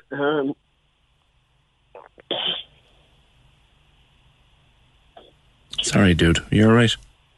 Yeah. I won't get to see my kids. But on the good thing, I haven't seen my kids in a long time. That's a pity. But recently, up to yesterday, I had a conversation with my youngest daughter, who I haven't spoken to in over a year. How old is she? She's 12. Okay. How old is your oldest? How many have you? 2. And the eldest girl is 16, and I spoke to her the first time in nearly over a year as well, in about a month ago, it was brilliant. Yeah. So I shared it with the lads in the house. At least you're back on speaking terms with them. I'm back, and I just shared it with the lads in the house because it shows it does work. Yeah, absolutely. The program works. AA works. The program works. It really does. There was lads in the house here before me, and they've left, and they've gone on, and they're just doing so well for themselves. They're doing courses. They're back working. There's lads getting promotions in their jobs and everything. You know, it really, and it's good life. Yeah, it's tough. It can be tough, but you know, if you try to keep it simple, and as they say, keep it in the day. I know people find it hard to believe, but for addicts, if you can, you know, and even if it's hard to keep it in the day, they say keep it to the hour, even to the minute. Yeah. It really does pay off. Like, I've spoken to people, Peter. Your last drink was the 7th of January. I've spoken to people who can tell me that it was 27 years ago, not just 12 months ago, but 27 years ago that they had their last drink. And I would say to them, why will you remember the 7th of January 2020 for a long time? I will, but I'll remember little things, but they don't want, there's people, I know people, I have a brother who's in addiction, he's sober now over 18 years. Good for him. And he's very good to me. He's in Los Angeles, and he sends me messages the whole time of support and stuff, and he's other people in here. I'm lucky through the COVID and the house, we're not allowed to get to meetings, but I've great support through the phone that keep me going. But I've often been to meetings, and I heard someone that was in addiction. Like, I think again, it could have been 27 years he was in sobriety. And I said to him, that's a lot of good days, because any day you're sober is a good day. That's a very nice way of putting it. But that's what I got out of it. That's a lot of good days, you know. So for me, like, and then on the other side of it, they'll tell you, some of them will tell you that they wish they were back at the start again, because it was a beautiful journey. Beautiful journey. Yeah, because it is. Life is good. Can you identify with that? I can today, yeah. Not in the first couple of months and stuff. Until you get to know yourself, until you can trust yourself, until you can... There's a saying that I heard recently was the good thing about sobriety is that the best thing about sobriety is your emotions come back. And the worst thing about sobriety is that your emotions come back. Yeah. So, you know, you're dealing with a lot, but you're getting to love again. You get to love yourself. But you still feel the pain, which the pain, you know, the pain will never go away. You know the bit about loving yourself, and you're not the first person to say that. Like when the drink had left your system, and you're sitting there in Coonwira, and you're doing your groups and you're doing your counselling and all of that. Did you find it? Had you stopped loving yourself? I kind of did. Yeah, I did. There was a lot of hurt there. Because, look, remember, you're sober, you hadn't been sober, you were drunk every day. Not that you were drunk, you were under the influence every day. Yeah.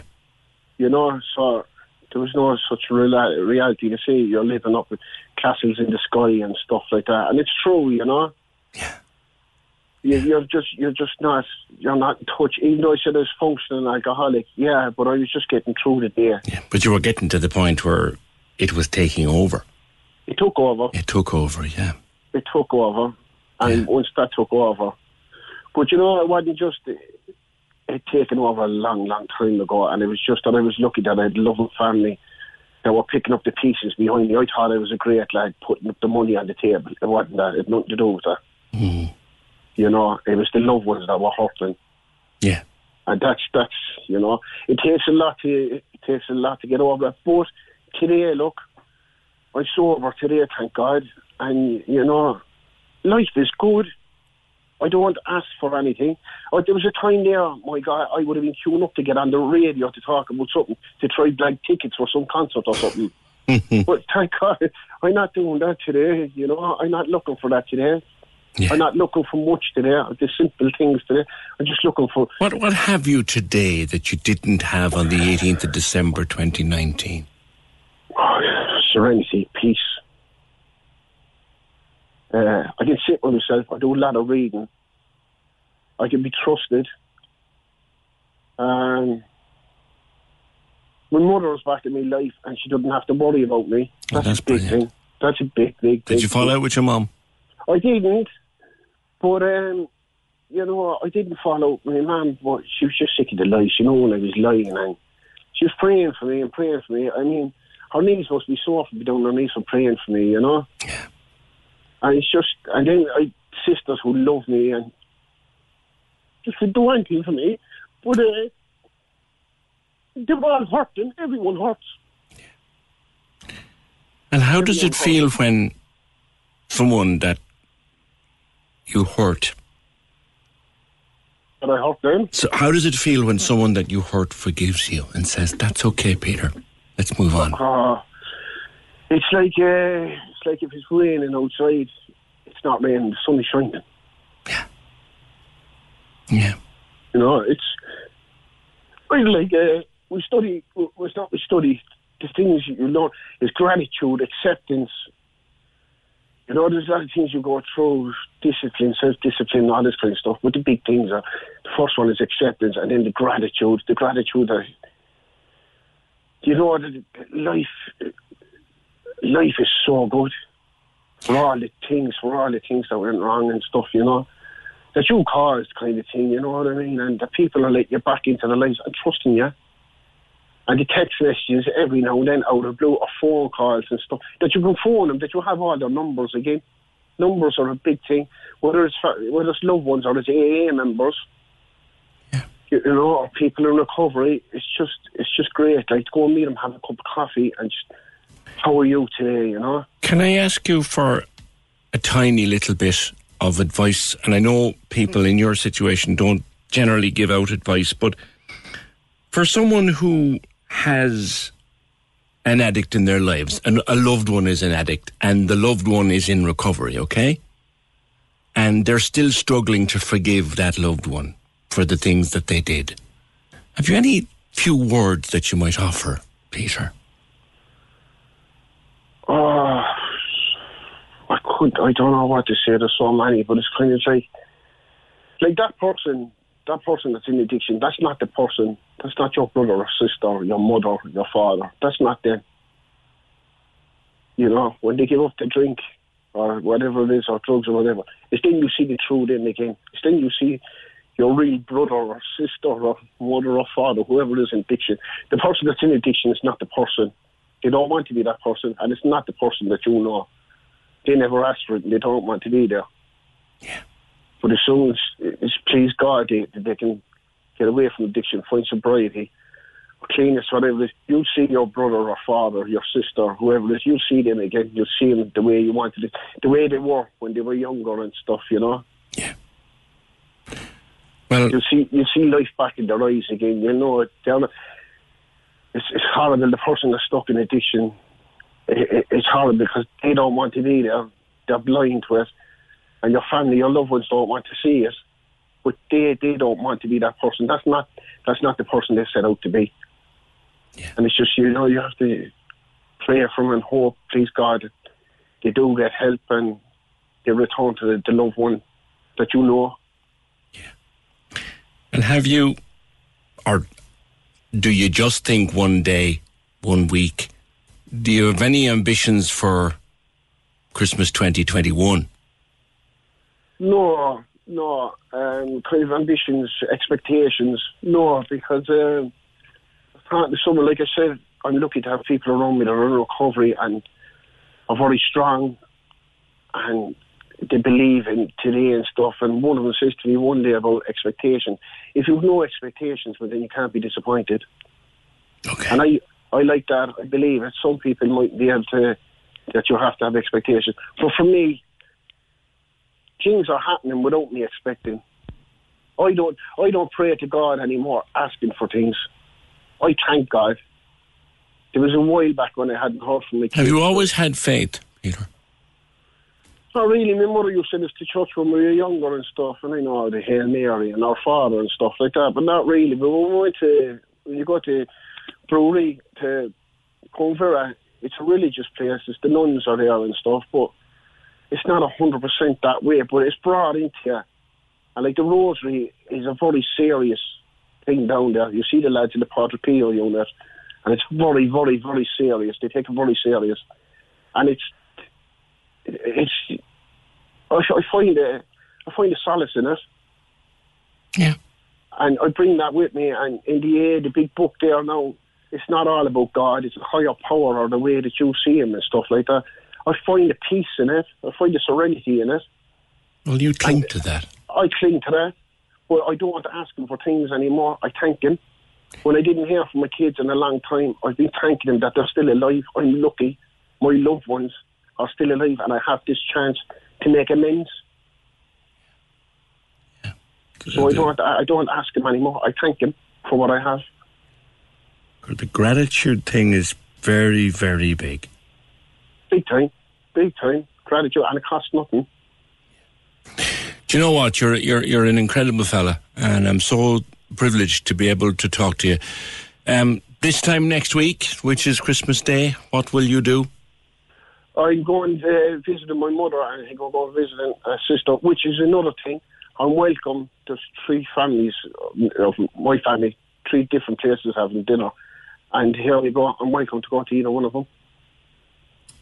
And that must be gold, that was without having to ask, or without. When I was asked, I kind of turned around and said, I knew that anyway, because I know, and it's a great feeling.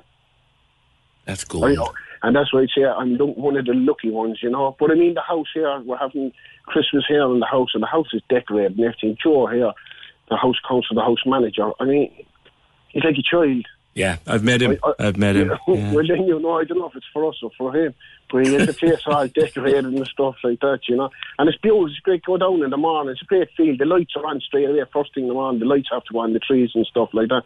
It's great, and I'm looking forward to it. Good man. Well, may you have a happy, happy Christmas, Peter. And all of those that you love and are back in your life, may they have a happy Christmas too. Thanks, DJ. Best luck to you, mate. Thanks. And anyone out there that's suffering or that's in recovery, I wish them a happy Christmas and a peaceful one. Look after yourself, fella.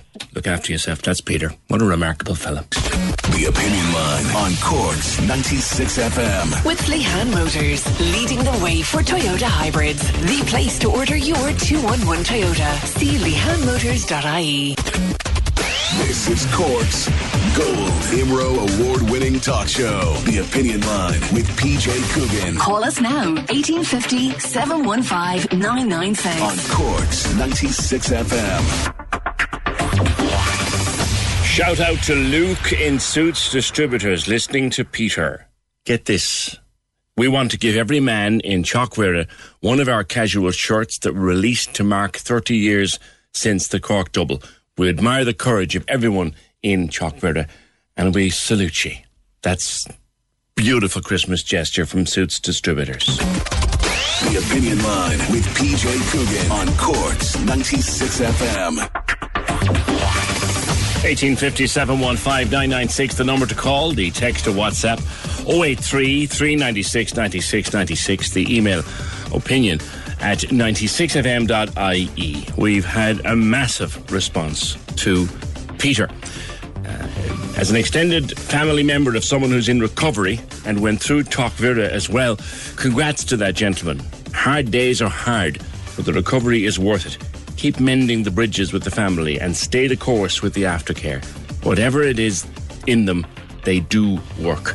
God bless and best wishes, especially to Michael Gearan and all the team at Chockwerda. And people will remember, at least should remember, that Chockwerda was the place that sat idle for years, furnished and ready to rock, and sat idle for years. And it was a campaign that we pushed and pushed and pushed and pushed on the Opinion Line from day one to try to get it open, along with our good friend Michael Gearan and many, many more people who took a real interest in getting Chockwerda open.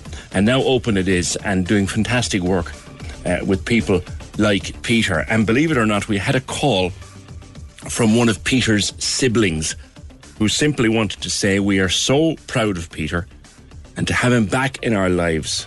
He truly is a fabulous brother who we love so much. Isn't that fabulous? And I can tell you that the response to Peter, phenomenal. Absolutely phenomenal. Can we also mention Joan O'Keefe at Douglas Nursing Home, because the postman brought the cheque today. Joan O'Keefe is 100 years young today. And to Joan and all the staff at Douglas Nursing Home, best wishes from Rose and all the O'Callaghan's. Congratulations, Joan. Little socially distanced celebration, I expect, at Douglas Nursing Home today for Joan's 100th birthday. We are also getting suggestions for television themes, and I'll play one or two of them before we finish today. This one came in. I'd forgotten this. This was a guilty pleasure of mine. As a fella, you could kind of not really admit that you loved this, but I did. I absolutely loved it.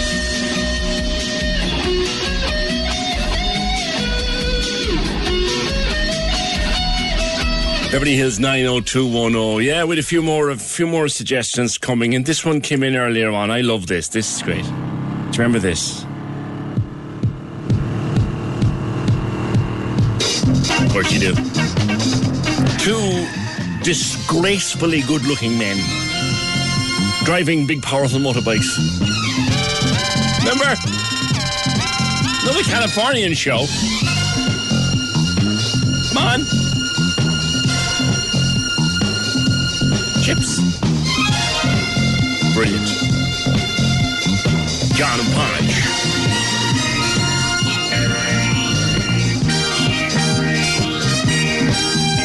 Brilliant. It was a Saturday night around 7 or about 7. You just come on. Yeah, a couple more of those before quitting time today. 1850 715 996. I got a letter, or an email rather, about a week and a half ago from my health insurer.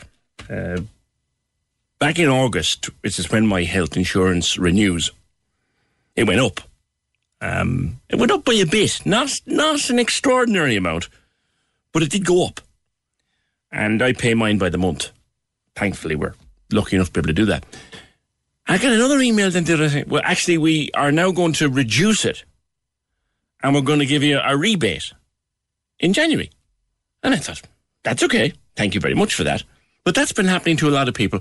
And also, a lot of insurance policies have gone up more than they kind of should year on year. So let's check in with one of the experts in the field, Dermot Good. Dermot, good morning to you. Good morning, PJ. Can you explain, first of all, why, my insurer put my premium up? I didn't change premium, I just renewed. And now they're giving me money back. That seems to be happening all over the place.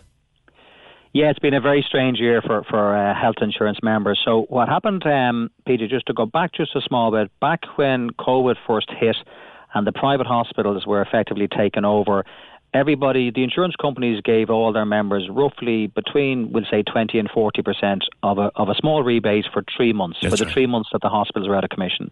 And then that came to an end on the 1st of July. Now, what's happened now is VHI are writing to all their members to basically say, well, look, we overestimated the amount of claims that we expected to get in, and therefore we're basically delivering on our commitment to refund any surplus. So they're now writing to all members to say that anybody who's still a VHI member come the 23rd of January next, they're going to get a further once-off payment of €75 per adult and €25 per child. that will be paid directly to them. Now, what I would just caution just people, look, it's great and it couldn't come at a better time. And look, when any insurance company looks to give you money back, you take it, right? The only one thing, PJ, people need to be very careful of, this is not, I suppose, a reduction in your premium. It is not a discount. It's a once-off rebate. And the risk is, January is the busiest month for VHI's renewals, and the risk is, and we've already heard people saying this, that they're not going to shop around now because of this rebate.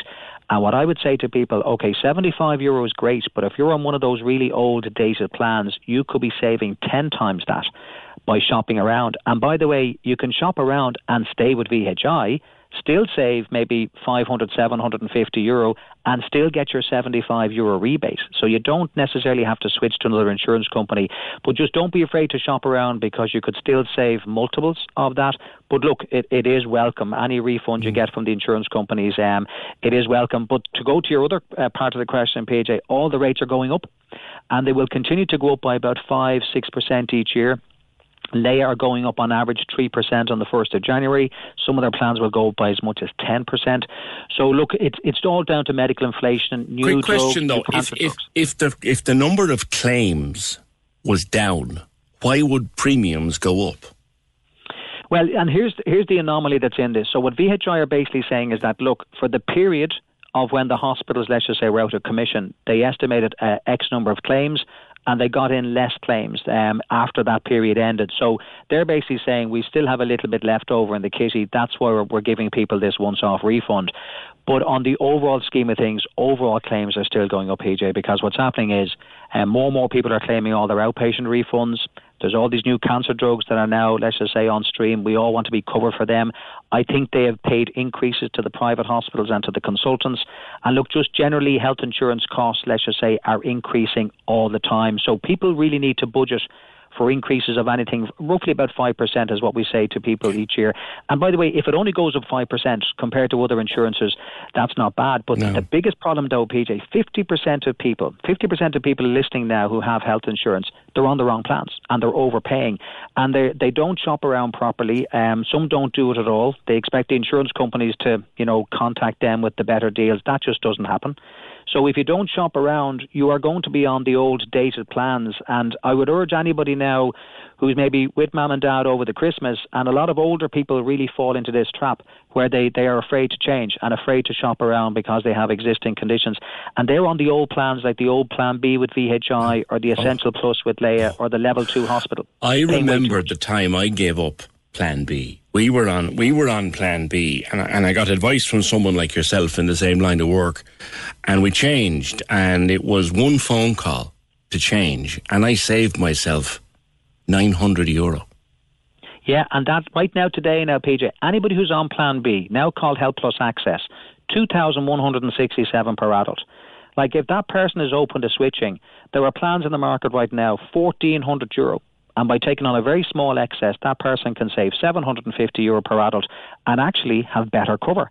Because you may have heard me talk previously about these corporate plans. So people get, let's just say, confused about these schemes. Don't worry about the name of the plan. Corporate plans are the plans that the insurance companies design for their big ticket multinational, any client who basically pays health insurance for all of their employees. Yeah. But here's the thing with the legislation. The legislation says that every plan on the market, that doesn't matter what it's called or who it's designed for, that's available to every single consumer. Is that still there? You just have to ask for it.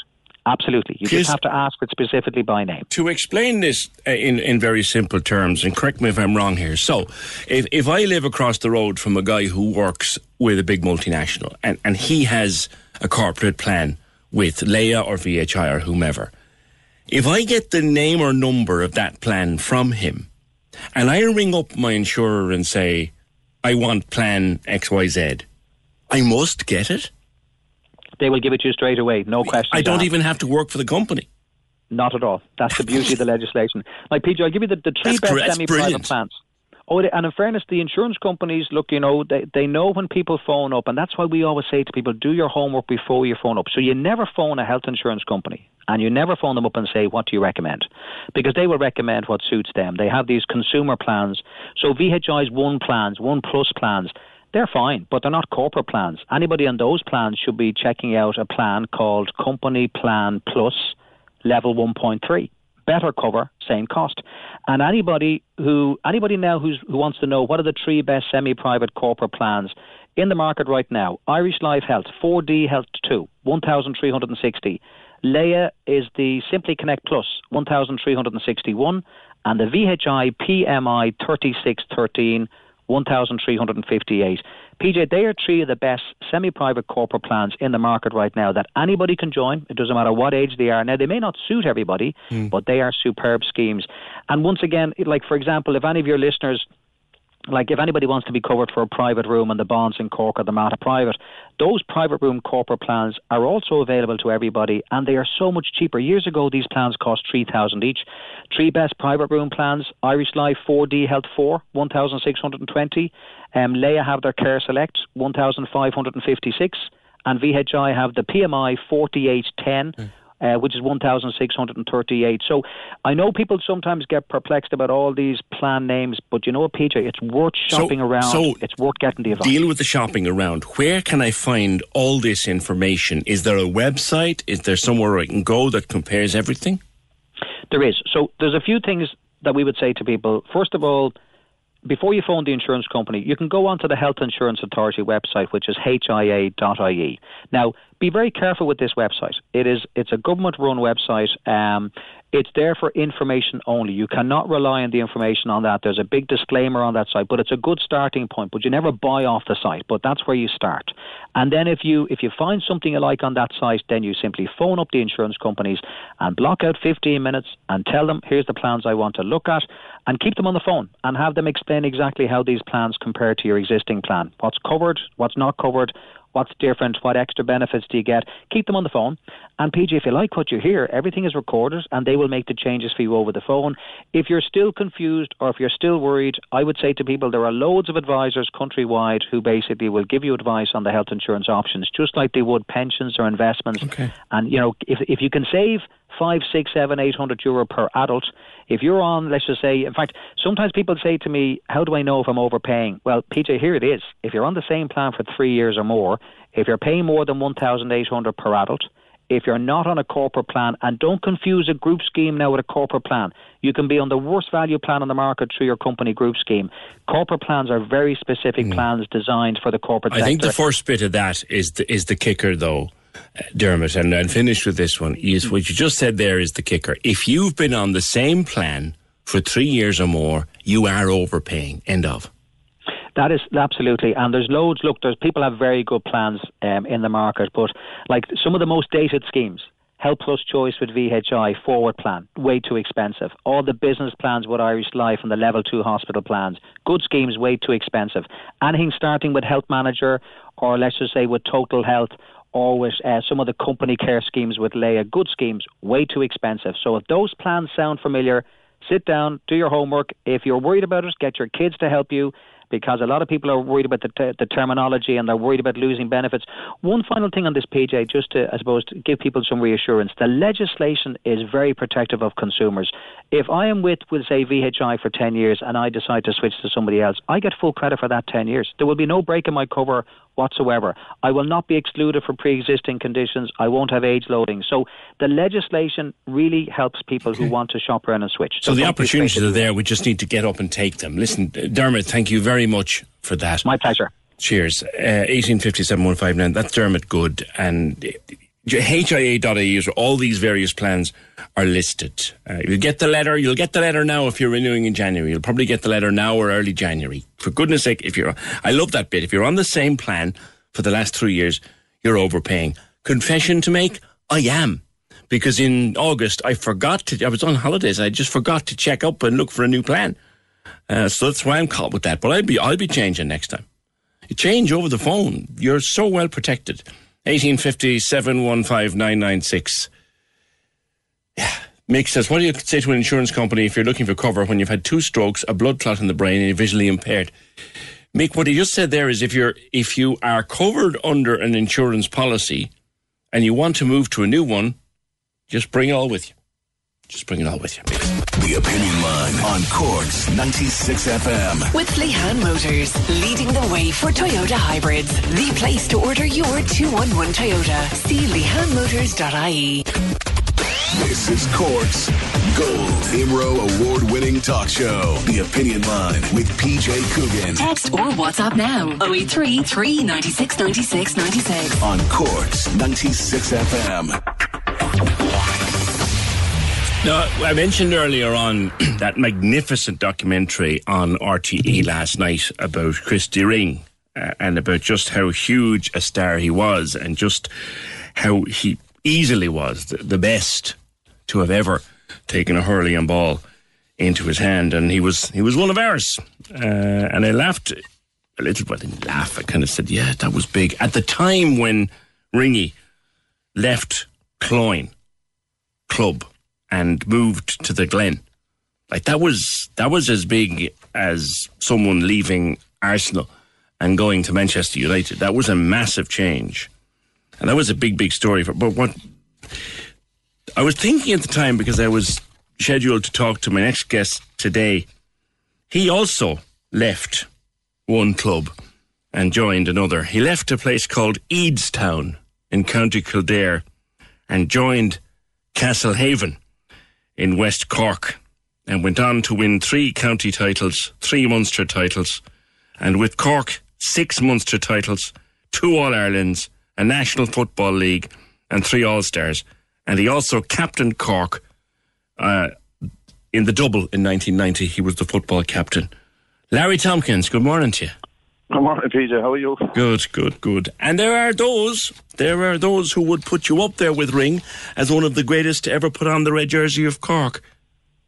Well, thank you. I was watching that last night, and I think that, listening to his the image of Christy Ring and the obsession, I think if you're to make anything of yourself as a sports person or as anything else, I think apart from the training that the club or the county might do, you always have to be doing that bit extra. And you seen Christy last night, and he going to work and he bringing the hurley with him, and I suppose my mother, the Lord of Mercy, PJ, and my father used to say that I was a lunatic and doing mad things like that. But look, it's in you or it's not, and you try to get the best out of yourself, and you just try to do anything possible to try and be the best. And look, I've had an incredible journey, and just massively privileged to have played with a county like Cork.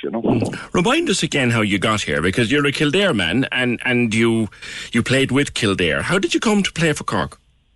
Yeah, look, it's. Look, I was unemployed. I was a carpenter by trade, and I got an opportunity to go to New York, emigrate to New York when I was 20 years of age. I thought that was really I suppose a real defining part of my life, because when you arrive there, in Archie, it's big, it's vibrant, it's loads of opportunities, and for my trade, it was just brilliant. So, look, I settled in brilliantly. I loved it. I thought I'd never come out of it. But then I was playing with lads from Cork, from Castlehaven. They were playing with Donegal Club over there. We were all playing with Donegal Club over there. It was a massive period of time in New York in the 80s, where you had 5,000 to 10,000 people maybe turning up to Gaelic Park of a Sunday. It was an incredible meeting of Irish people, Irish emigrants. You didn't have to play the game, hurling or football. But people just congregated there, PJ. They just loved coming there and meeting people. You wouldn't know who you'd meet and greet and see. So, look, I was thrilled. I was happy to be there. I thought I was going to be there for a long time. But look, I met these lads that I played with. That were from that little club that you mentioned there, Castlehaven, and equally, like, they had an obsession like that someday that maybe they'd come home and to try and win a county title with Castlehaven, which they had never done. So they grew on me. They chipped away at me. They like to come back with them, and look, it just ended like that. I was 3.5 years in New York at the time, and hadn't been home, and just a craving maybe to see my mother and my family, and just took the chance to come over with them and transfer with them. And the idea of like playing with Cork was never there. It was to play with Castlehaven, and just come over, and just things just transpired. And just I was asked by Billy Morgan and Frank Murphy would I come up and play with Cork and see how it went, and it just took off in 1987, and And 3 years later, captaining one of the double teams.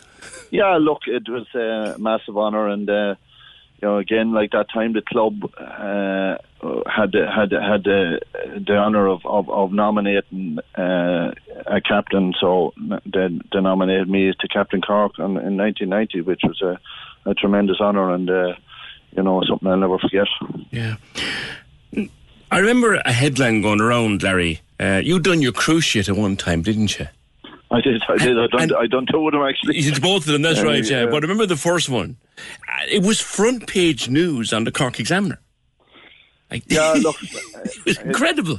Look, it was... and it's funny, because, we wouldn't have heard of these, probably, injuries back in the old days. Made to happen, maybe, and people just eventually had to give up.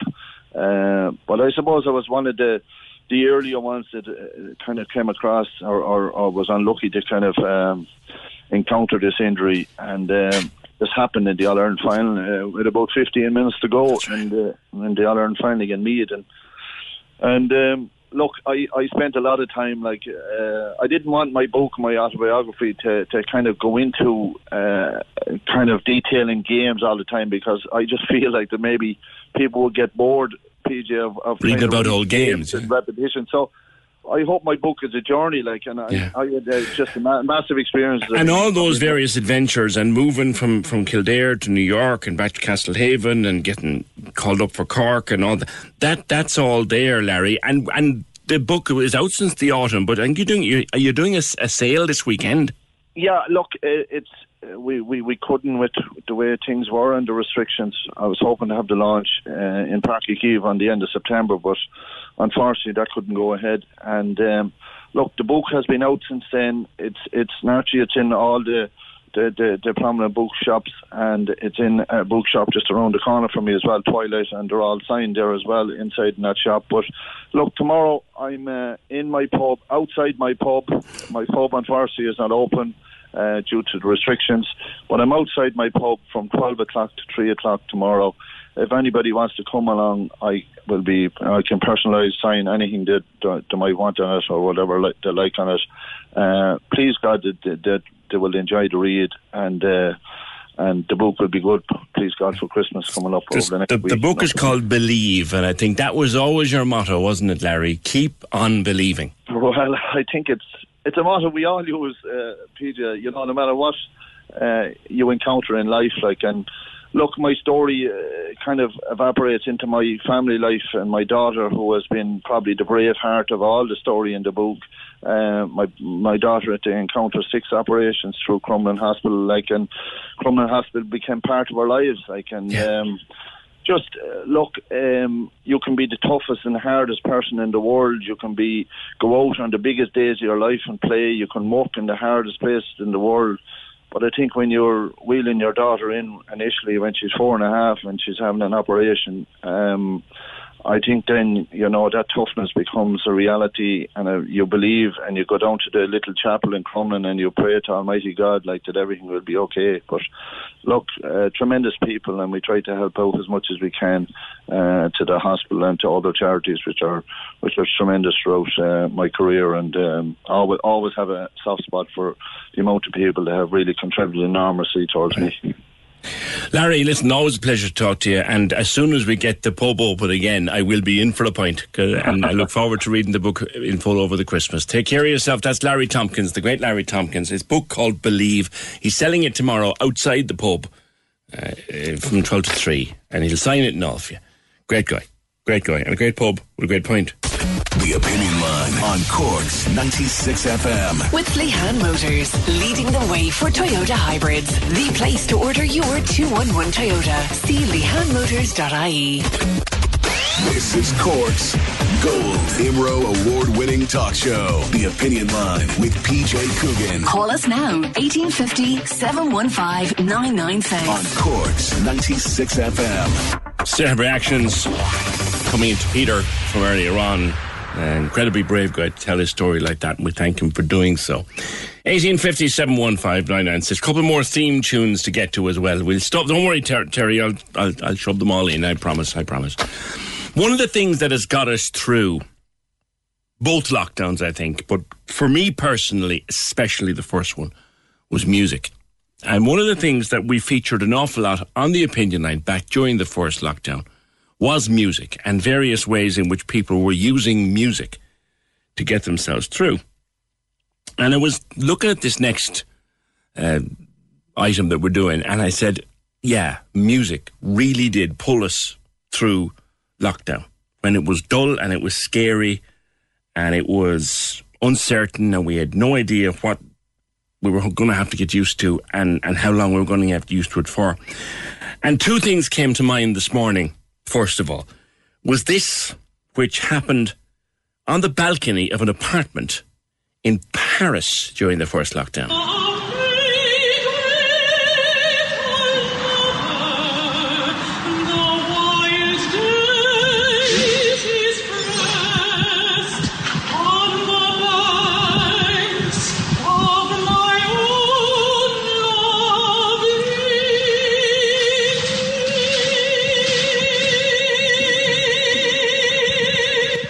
Recorded from across the street. And then this guy, this went completely viral. This fella on a balcony on a dull evening and the sun was going down over Milan. Up on a balcony. And it was magical musical moments like that got us through lockdown. And I think for a lot of people who like to sing, I haven't a note in me poll, not a note in me head, but for people who like to sing and like to make music, it was that who got them through, or what got them through. Catherine McGuinness is the Honorary President of Ageing Voices. Catherine, good morning. Good morning. Music has been very difficult to make during lockdown, particularly for choirs. There's another line gone. Check and see which one is gone there, Terry. Music has been, is it 3 or is it 4 or is it 1? Because someone dropped it, I'm not too sure which. But I'll try to bring Catherine in on line 1. Catherine, are you there? Yes. That's yes, grand. Yes. I'm here. Yeah. It's been very difficult to make music for anybody in a choir during either lockdown. Yes. You see, it's all very well if you're singing from a balcony at a distance. Yeah. But, of course, under strict rules, we're not allowed to sing in choirs not up close to each other. And to somebody like myself who has sung in the choir for all my long life, non-stop as it were, no matter what, through various different times in my life, I have always sung in the choir. It was something that I missed terribly at the beginning of the lockdown. How often would you sing in a choir, Catherine, normally? Well, I would always rehearse once a week at least. Right. And we would have concerts in the National Concert Hall twice a year, usually. It was a choral society, but I belonged to the Colwick Choral Society. And as such, we were then part of Sing Ireland, which was the kind of joint body that helps all the choirs to kind of come together. And choirs of all sorts of different kinds. Choirs that sing classical music, choirs that sing popular music, choirs that are helping people with dementia to sing together, which is a great thing. All kinds of choirs, and all of them can join and Sing Ireland, which is, has held us together a bit during the lockdown because we're actually not allowed to sing, at least not to sing together. Yeah, and it's not the same on Zoom. Oh, it's not the same on Zoom, no. I mean, all the same, it's worth a try on Zoom. I mean, the Colwick we have been trying to sing on Zoom, and you make a bit of a go of it, but the difficulty is that, of course, there's time difference between the person in one place and the person in another place. It doesn't work out. They don't come together awfully well, so it's not the best, but it's at least it keeps us together and keeps us seeing each other and keeps us from going mad from loneliness, as it were. Because quite a lot of us would live alone, as I do myself, and you miss the friendship of the choir as well as the music. Yeah, and it is such a social thing for people. It's not just it's about singing and about practicing. It is the social thing, and it's been so badly missed. Also, Catherine, I'm bringing in 11-year-old Juliet here. Juliet, good morning to you. Hi, you. You were part of Crinune Nogue. What was that? Oh, It was a really fun video that we made, and loads of people joined in, and we sang Oro Shade of Ahawalya, and it's like a really good song, and it's really nice. Yeah, and you're part of the Performers Academy. You must love singing. Yeah, I love singing, and it's so much fun. Did you miss all your friends that you sing with? Yeah, it's really different because all my friends, because you can only have a maximum of 6 people in a class. I'm not in a class that all my friends are in and everything, so it's really different. Yeah, how do you feel when you're singing? What kind of feeling does it give? Well, it's actually just really nice. It's just so much fun, hearing the music. It's just really nice feeling. Yeah. Now, there's you at 11, and Catherine, I won't ask your age, but you are retired. I don't mind whether you do or not. I retired. I'm so old now that it doesn't matter. Yeah, people will remember you. You were a retired judge, of course. That's the voice. Yes, the voice. Well, I've retired quite a long time now, because you have to retire I had to retire when I was 72 because that was what the law said. Yeah. And I was lucky to be able to stay on that long because a lot of other people have to retire at 70, which nowadays is quite a young age. It is. For both young and old, though, singing and choirs and performing it's such an important part of your life. And Sing Ireland is encouraging all generations to sing together. Oh, absolutely. Yes. They're great. They're really, they're full of energy, Sing Ireland, somehow, and that's great during this lockdown or even during our little escapes that we get, because even when we're not at the highest level of lockdown, we're still told that singing is dangerous. At least singing together is dangerous. Yes. It doesn't, of course, stop me from singing around when I'm baking a cake or singing on my own, but it's not the same thing as being able to sing together. Yeah. You'd feel the same, would you, Julia? Catherine, with her friends in her group as Aging Voices, and you miss your friends. Singing on your own isn't the same. Yeah, it's not the same, and it's just really fun singing with the choir. And every year, the Performers Academy choir, we sing in the Snowman with Cork Youth Orchestra in City Hall. Yes. And it's just so much fun. Yes. You'd be singing a lot this Christmas, would you? Normally? Yeah, we'd be doing shows and concerts and the Snowman, and it's just so Christmassy and fun, but we can't do it this year. Yeah. Catherine, would you be singing a lot around Christmas? Oh, yes, there's always lots of carol singing and always have been. I mean, I was brought up to that, and as it happens, my father was a clergyman, so of course, if anybody was going to sing in the church choir, I was, and that's the way life was. But I mean, in any case, my mother was a beautiful singer, so that, I inherited the love of singing from her. Yeah. And I would have certainly been singing at the same age as Julia is now, and sing just the same about it as she does. Yeah. Tell me finally about what Aging Voices hopes to achieve going forward, because it looks as if with restrictions, we're not going to be able to have choirs for a few months at least. So what are the plans for the foreseeable future? Well, I think we just have to keep practicing a bit as best we can at home, because your voice would deteriorate if you just don't practice. It's as long as you keep on singing. Now, there are exercises that you can do. In fact, Sing Ireland ran a discussion that I took part in there recently. The other person in the discussion was an expert on how to maintain your voice when you got older, which was really interesting and very good to listen to. And I certainly remember that Edgar Deal, who was a very famous singer in the choral society that I sing in, the Colwick, he went on singing in the choir until he was well over 90. And he was a fine bass, and he was a great musician, did a lot of arranging of music and so on. Yeah. So that I don't think you need to drop out all that early unless something extraordinary happens to your boys. Well, Juliet, you have a long singing career ahead of you, we hope, and Catherine, you can sing on for as long as you can breathe. and best, I hope so. I hope I won't get thrown out. I don't think anyone will throw you out. They're not going to. No one's going to throw a judge out of anything. Juliet, good luck to you with your future, and Catherine, thank you for everything you do for music over the years. It's great to just keep people singing, and even if you have to sing on your own, get involved with something. The joy of music that got us through the first phase. Speaking of music, can we? Yeah, this is another one of these. This wasn't exactly one of my favourites, but I do remember it very, very well.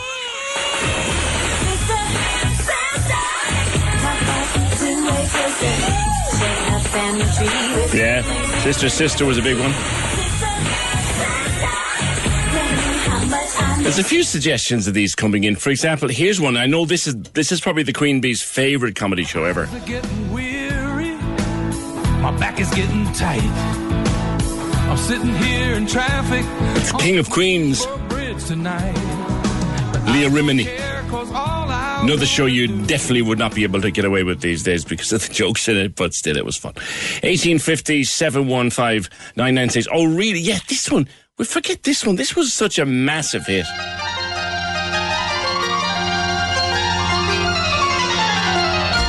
Yeah. Moscow. Yeah, crazy stuff. All right. The Opinion Line on Cork's 96 FM. With Lehan Motors, leading the way for Toyota hybrids. The place to order your 211 Toyota. See lehanmotors.ie. This is Cork's Gold IMRO award-winning talk show. The Opinion Line with PJ Coogan. Text or WhatsApp now. 083 396 96 96. On Cork's 96 FM. All right, finishing up Friday. We had loads to get through today, and I have one or two more bits of television music to play for you as well. But finishing up on a Friday, this side of Christmas, we've been getting festive with Fiona every week. And this week she went to Ballyheda National School, which is just outside Ballinhassig, and met some of the students there because, well, they could do no nativity play. They had to cancel it, so they were all very disappointed. But a local singer by the name of Lorraine Flourish came up with an idea. And just as we've been talking about music and song, well, that's what's been going on. The show must go on at Ballyheda.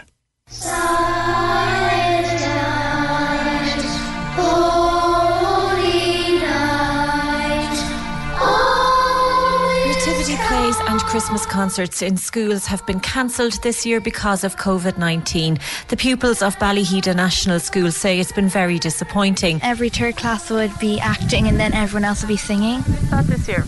Yeah, because it's my last year in school. I was kind of a bit sad because it's really fun to do it. Third class, they get to be Joseph and Mary, and I always wanted to be Mary, but now I can't. But then local singer Lorraine Flourish came along and saved the day. She got a group of children to record Christmas songs at home, and the videos were sent to her via WhatsApp.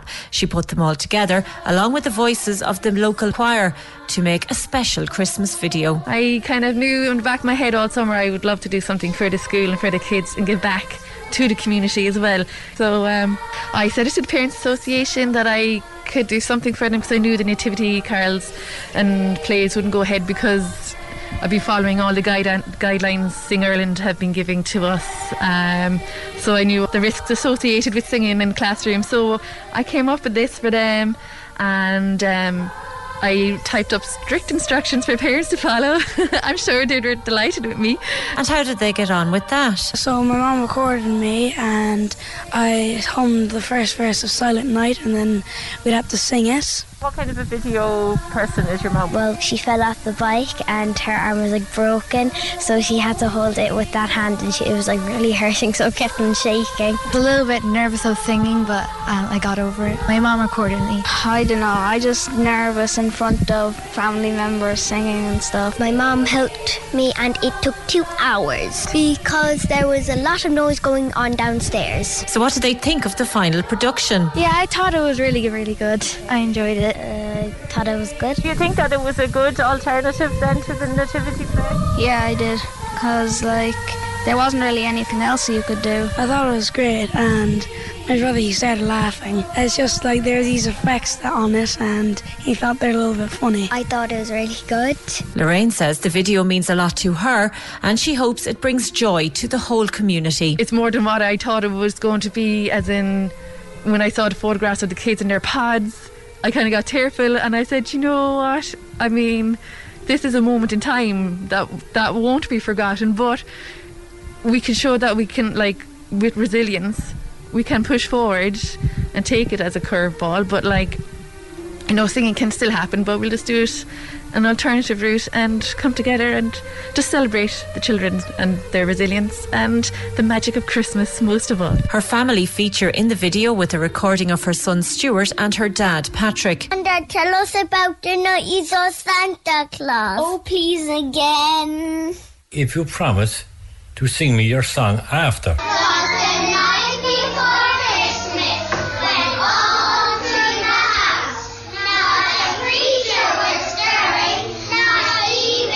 I loaded it up to YouTube, so if you search Ballyheda Christmas 2020 school, you'll find it. And I just thought it'd be great because the grandparents can't come, even my own mum and dad can't come out to us for Christmas. So I just thought, you know what, this is something they can see and hear as well, and everybody else who can't meet the grandkids or their nieces and nephews. So it's just really reaching out to the community and to the wider community. That's lovely. The kids in Ballyheda making the best of it for the Christmas season, as we all are. Listen, before I go, I need to do this. This is a tweet that came in from Evan on Twitter. Long shot, but is anyone trustworthy flying from DC to Cork or from Cork to DC and back over the next month or so? I can't make it back from my dad's funeral, and I just want a few personal effects to comfort me until I'm vaccinated and I can travel. Now, we were talking to Evan, and she said she can't stop sobbing. Her dad's death wasn't COVID-related, very unexpected. He was my dad and my best friend and my champion. He loved Cork. He stayed here for several weeks every year, doing his shopping at the English market and having hot cocoa in the cafes. He loved Collins Butcher and always had the chat to them. And he'd get enough Flynn's. And he loved Bradley's on North Main Street. And he loved Chinné on the corner house for the music. I was in the Mercy for a month for a surgery. He did all the shopping. Got to know his Cork friends. He went to Fenn's Quay for a hot chocolate. He missed me, but loved that I made Cork my home and that I'm raising his grandsons here. He loved the steak at Brick Lane and the desserts at Greens. His love and enthusiasm for Cork were a comfort as I made my new home here. That's such a sad little story. If you can help Evan, do get in touch with us. When you visit Arizona, time is measured in moments, not minutes. Like the moment you see the Grand Canyon for the first time. Visit a new state of mind. Learn more at hereyouareaz.com.